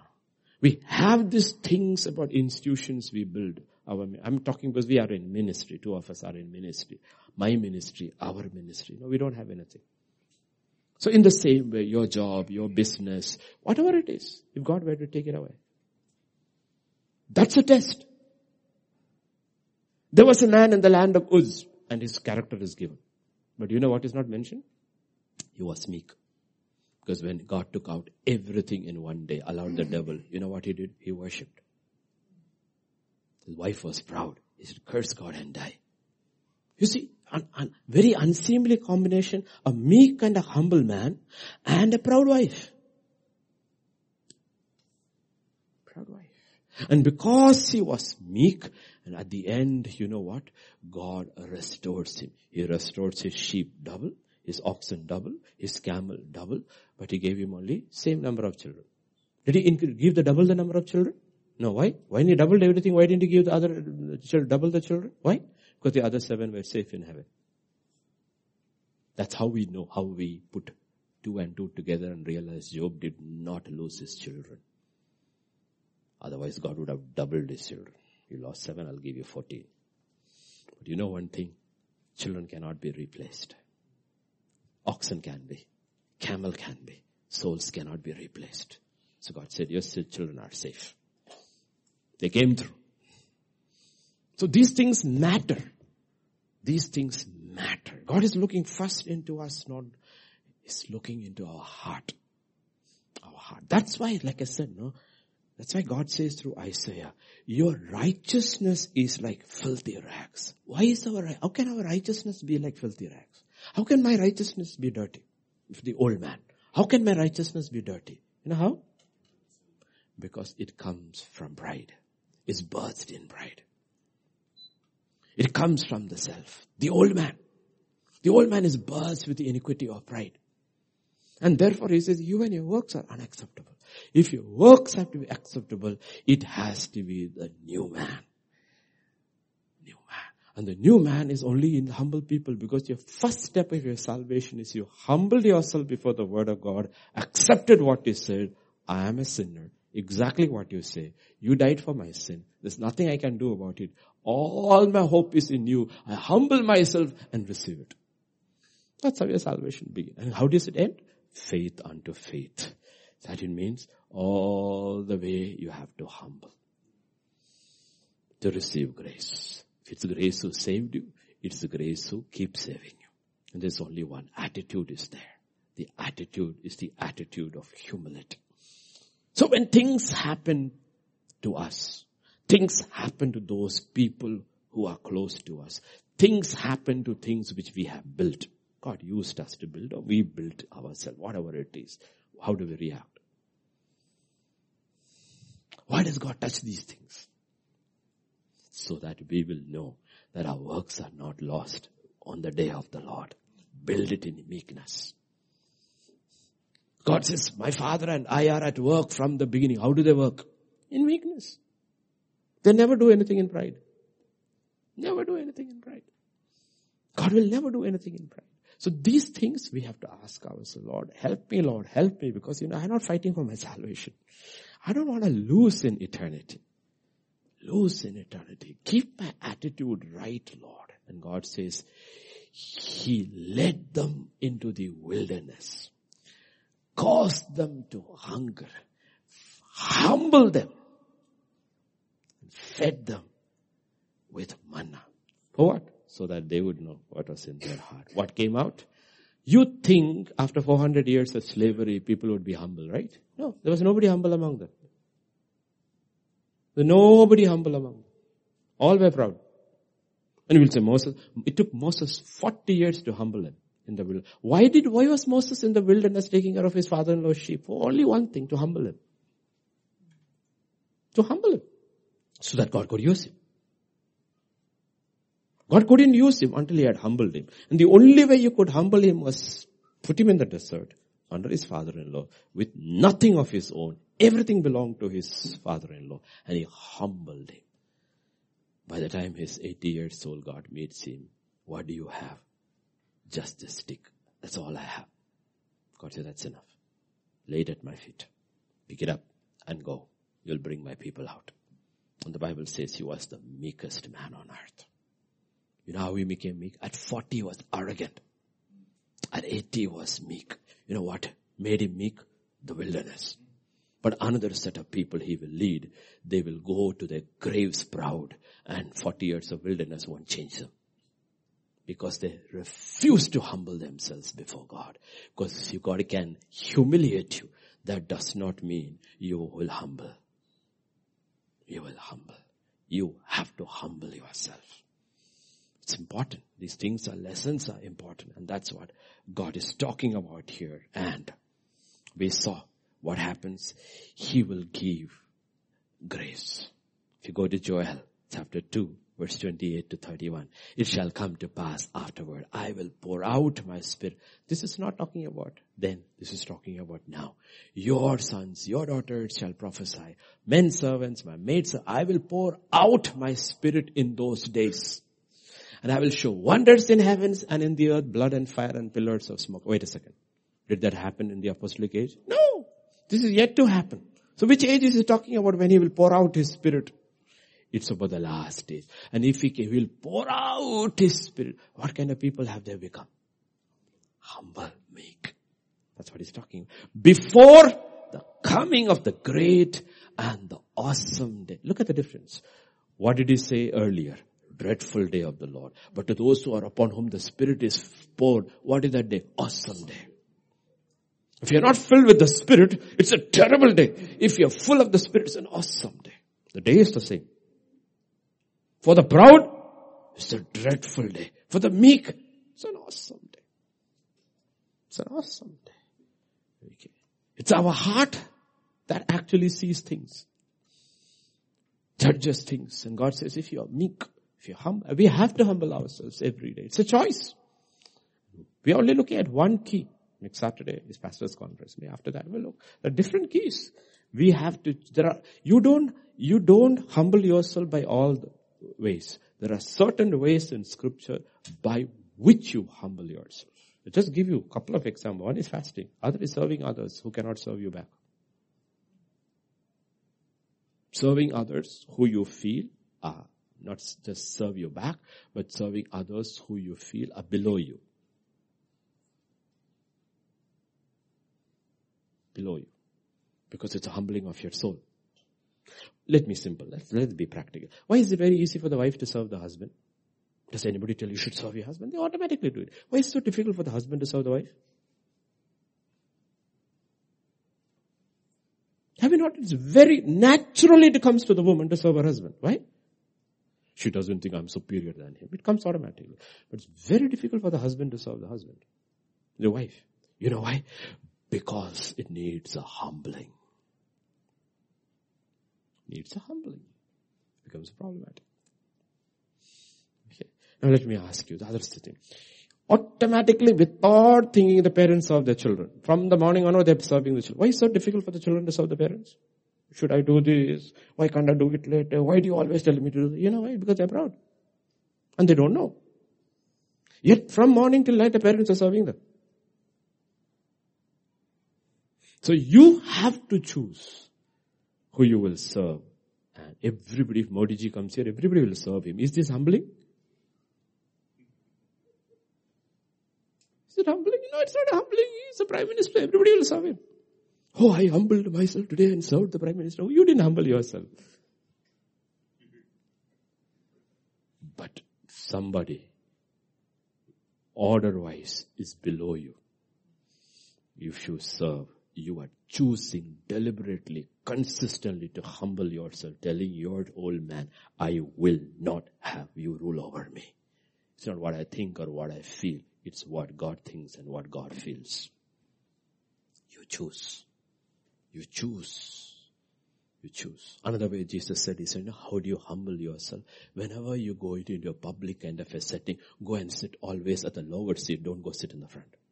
I'm not talking about the church. Church, sit in the front. Oh, I will be very humble tomorrow at church. Go to the back. No, that's not being humble. Okay. But you know what he said? Go. Sit. It's the practical ways you can do it. And he says, you know what?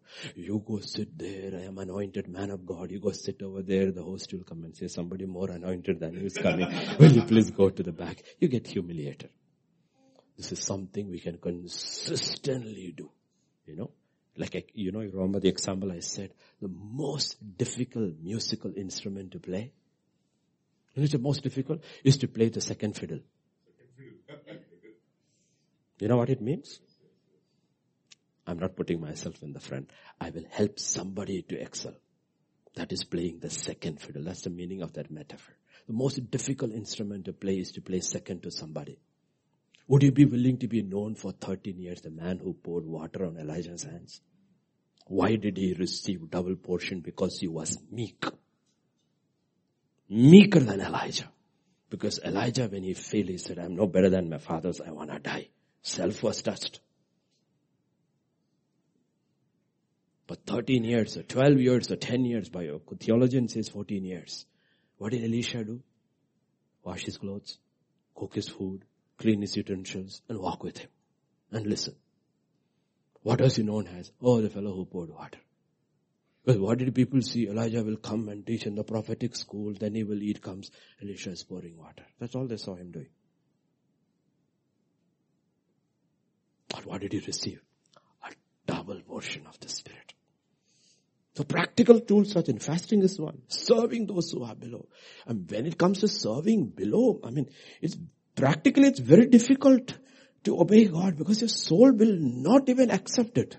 Let me tell you one of Jesus. Jesus says when you are having a party, don't invite all your friends and all the people who will come with return gifts. He said don't call them. Call the poor. Call the blind. Call all of them. Let me ask, how many will dare to seat them in our seats and our sofas and our houses? He says, call them. Why are you calling them? Because you are choosing to humble your soul. Because we call all the ones who are listening and all and cook our 16, 17 dishes and show them everything. We feel good. Even if they didn't feel good, they tell you they felt good and we feel good. Everybody is trying to make everybody feel good. But when you call the poor,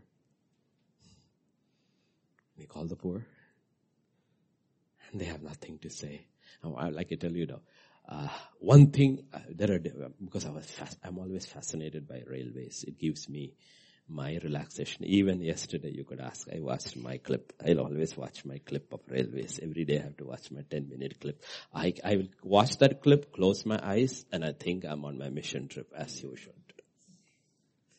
Because those were those days. Now it is comfort. Those days it was not comfort.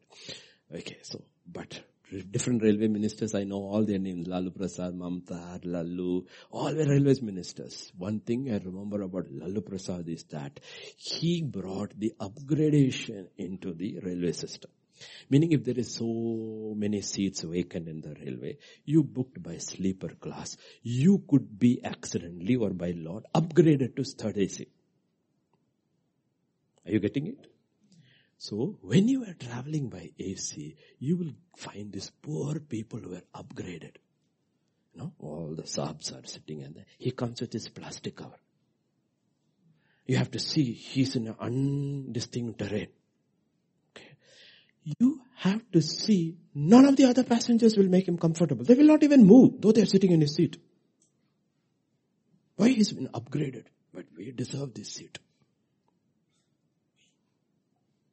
There is no upgradation in heaven. Everybody came as bikaris. And that's the primary thing which God is talking about. I'm saying that if you cannot bring them in, can you go to them? That's one of the first things which I taught when my children were very small. I used to tell them, first time we'll have a birthday, and after that can we go to them? And they said, okay, fine. I said, what we'll do is that we'll make it regular. Whenever we can, where daddy is free, Sunday evening after the meeting, we'll buy puffs or whatever. You guys wrap it. I'll take you both on the scooter. We will go down from Mehdipatnam all the way till it finishes. And I will stop. You go give it to the beggars. You go give it to the beggars.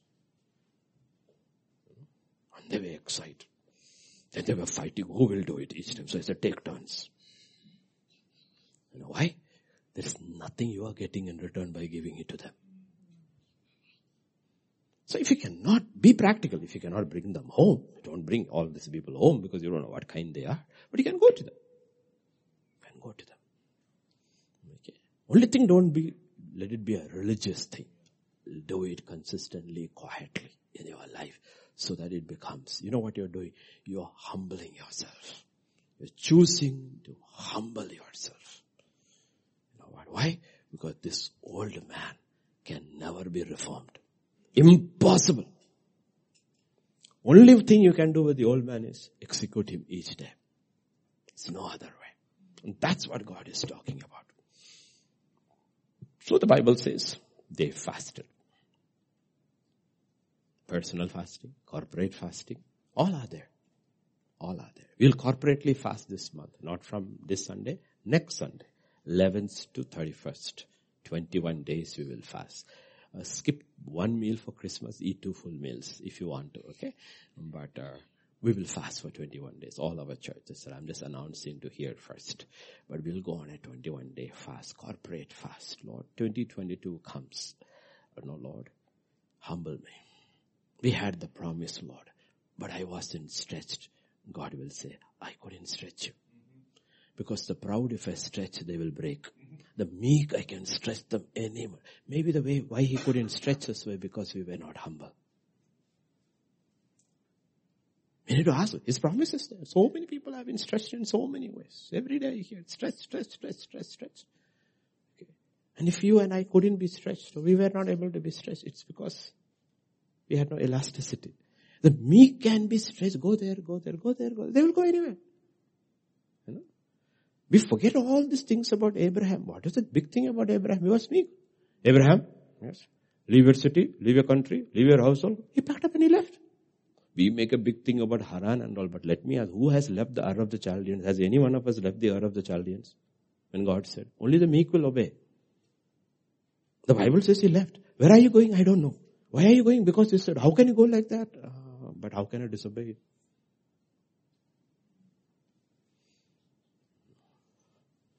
So we'll say, Lord, why are you not calling me? He said, honey, I can't call you because you won't obey. I don't want to hear a no from you. That's why I'm not telling you anything. Now, this is all part of God's general will. We want specific, right? What is general will? Pray in secret, fast in secret, give in secret. Do these 3 things among many things. And suddenly one day you will realize God will speak. As we close, Acts 13, 1 and 2. Acts 13, 1 and 2. And we will close. Now in the church that was at Antioch, there were certain prophets and teachers, Barnabas, Simeon, Niger, Lucius, Manaen, who had been brought up with Herod the Tetrarch and Saul. What are they called? What are they called? Prophets and teachers. Prophets and teachers. And verse 2. And they ministered to the Lord and fasted. And I think, if I'm right, we'll use the word, they were worshipping. They ministered to the Lord and they fasted. And what did the Holy Spirit do? He spoke. When did they speak? When the Holy Spirit speak? When they were fasting. And so, they were not ministering to themselves. They were not feeding their soul. They were ministering to God. And one of the ways they used was they were fasting. And the Holy Spirit. Chapter 2 of book of Acts and chapter 13 of book of Acts are the most important chapters. In chapter 2, God sends his people out, 120. In chapter 13, the church sends them out. The Holy Spirit through the church. This is where the church as the government of God on earth starts functioning in Acts chapter 13. And they sent out. That's how it. Meaning, what is the principle? If you minister to the Lord and fast, the Holy Spirit will give you guidance for your life. You want to hear from the Holy Spirit? He will guide you. He will guide you. He will, the church, He will send forth people. And they sent forth. And look at verse 3 and 4. Okay. What did they do? Having fasted and prayed. Oh, Holy Spirit said, no, they fasted even more and prayed. Why? You have spoken. Now give us the unction to send them. For what did they do that? They fasted even more. And the Bible says, being sent out by the Holy Spirit, they went down. Who sent them? Look at verse 3. They send them away. And verse 4, the sent by the Holy Spirit. That's what finally happens in Revelation 22. This bride and the Spirit says, come. Here, the Spirit and the church is sending people. They have become one. Why were they able to become one? Because what was the tool they used? Fasting. And I think I gave you one more verse, no? 14, Acts 14. What did I give you there? Acts 14, one verse I gave you. 14:14. Okay, now look. When the apostles Barnabas and Paul heard, wait a second. What were they called in chapter 13? Prophet and teachers. What are they called in 14? How did they become apostles? What are apostles? Sent out one. Who sent them out? The church. There was a first set of apostles who were sent by God. Second set of apostles sent by the church, because the church has become one with the Spirit. So when we said 2 Sundays back, off, repent, refresh, restore, God will restore. When the fullness of the Holy Spirit comes, all this will be restored. And God will send apostles out who will bring the people in. They will be willing to face anything. Paul and Barnabas are not called prophets now. They are not called teachers now. They are called apostles.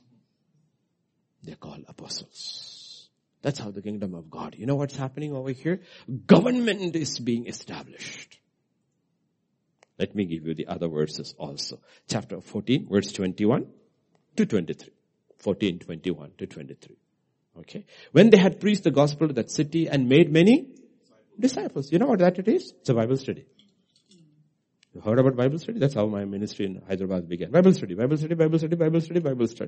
Strengthening the souls of the disciples, exhorting them to continue in the faith and saying, we must through many tribulations enter the kingdom of God. Verse 23. So when they had appointed elders in every church, prayed with fasting. When that happens, government has started. What is the prelude to all of that? It's fasting. Fasting caused them to hear, to separate too. They become apostles. Apostles go and make disciples. And through fasting, they appoint pastors or elders. And what happens? The government of God, a group of disciples become a church and government begins. But looking at the key, behind it all is what? A humbling of self through fasting so that the Spirit of God can direct our life, our thoughts, our feelings, our actions. And then we'll be able to say like Jesus, not my will, your will be done. Your will be done. Okay. And that's what the God is talking about. So you start using this, starting this year into next year. Make it your lifestyle. Nobody has to know. It's between you and God. Which day you choose or which meal, it's between you and God. But it has to be factored in if you have to survive what is here upon us and what is coming. You'll get words and words and words. Don't worry. Omicron is nothing. They already decided till Omega and maybe more. Already the only thing, like they said, came 6 months early. The date was July, but it came in November.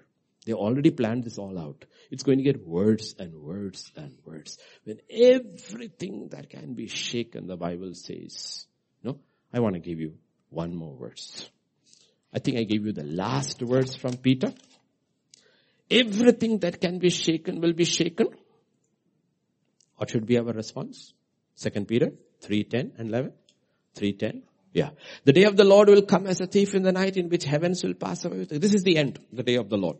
Melt with fervent, both earth and the works that are in it will be burned up. In verse 11, therefore since all these things will be dissolved, what manner of persons ought you to? What are we looking at? Be serious. Be serious. Not doing. What manner of people should we be? Today's title is Be Humble. It's becoming something. If this is what is coming, it's already been prophesied. Scripture cannot be broken. It is just getting closer and closer. The Bible says, what kind of people should you be? What kind of people should we be? And we have learned, be repentant, be sanctified, be humble, be. It's not doing, it's becoming these things. When you become humble, that day can come upon you like the thief. It won't come like a thief in the night. It will come upon the proud like a thief in the night, because Thessalonians makes it very clear. You are children of light. It will not catch you unawares. If you're walking in the light, meekness, humility before God, you won't be surprised when it comes. You won't be surprised. So it's about becoming somebody. Becoming somebody. And that's the whole thing. Amen? Shall we pray? Father, we just thank you. We praise you. We worship you, Lord. Thank you, Father. Thank you, Lord. Thank you. We just thank you, Lord. Yes, Father, this is a battle. We have to battle that old man every day of our life. For the spirit contends against that old man, that flesh. And the flesh contends against that spirit. For they are at enmity with one another. The old man in me thinks about what I feel, what I think I will do. But the new man says, Lord, what do you think? What do you want me to do? What do you feel about it? Lord, it's not my will, but your will, Lord. Help us one day at a time, to humble ourselves, Lord. For everything that is happening in our lives, everything that's happening around us, for your elect, it is to see that we humble ourselves, so that we can receive more grace to overcome all the wiles of the enemy. For the devil has come with great wrath, as your word says, for he knows his time is very short. Help us, Lord. Help us to use these keys, these secrets, revealed secrets in your word, to build up our inner man. Commit everybody into the hands, Lord. Be with us through this day, the evening session, the worship practice. Commit everything into the hands. For in Jesus' name we pray. Amen, amen, amen.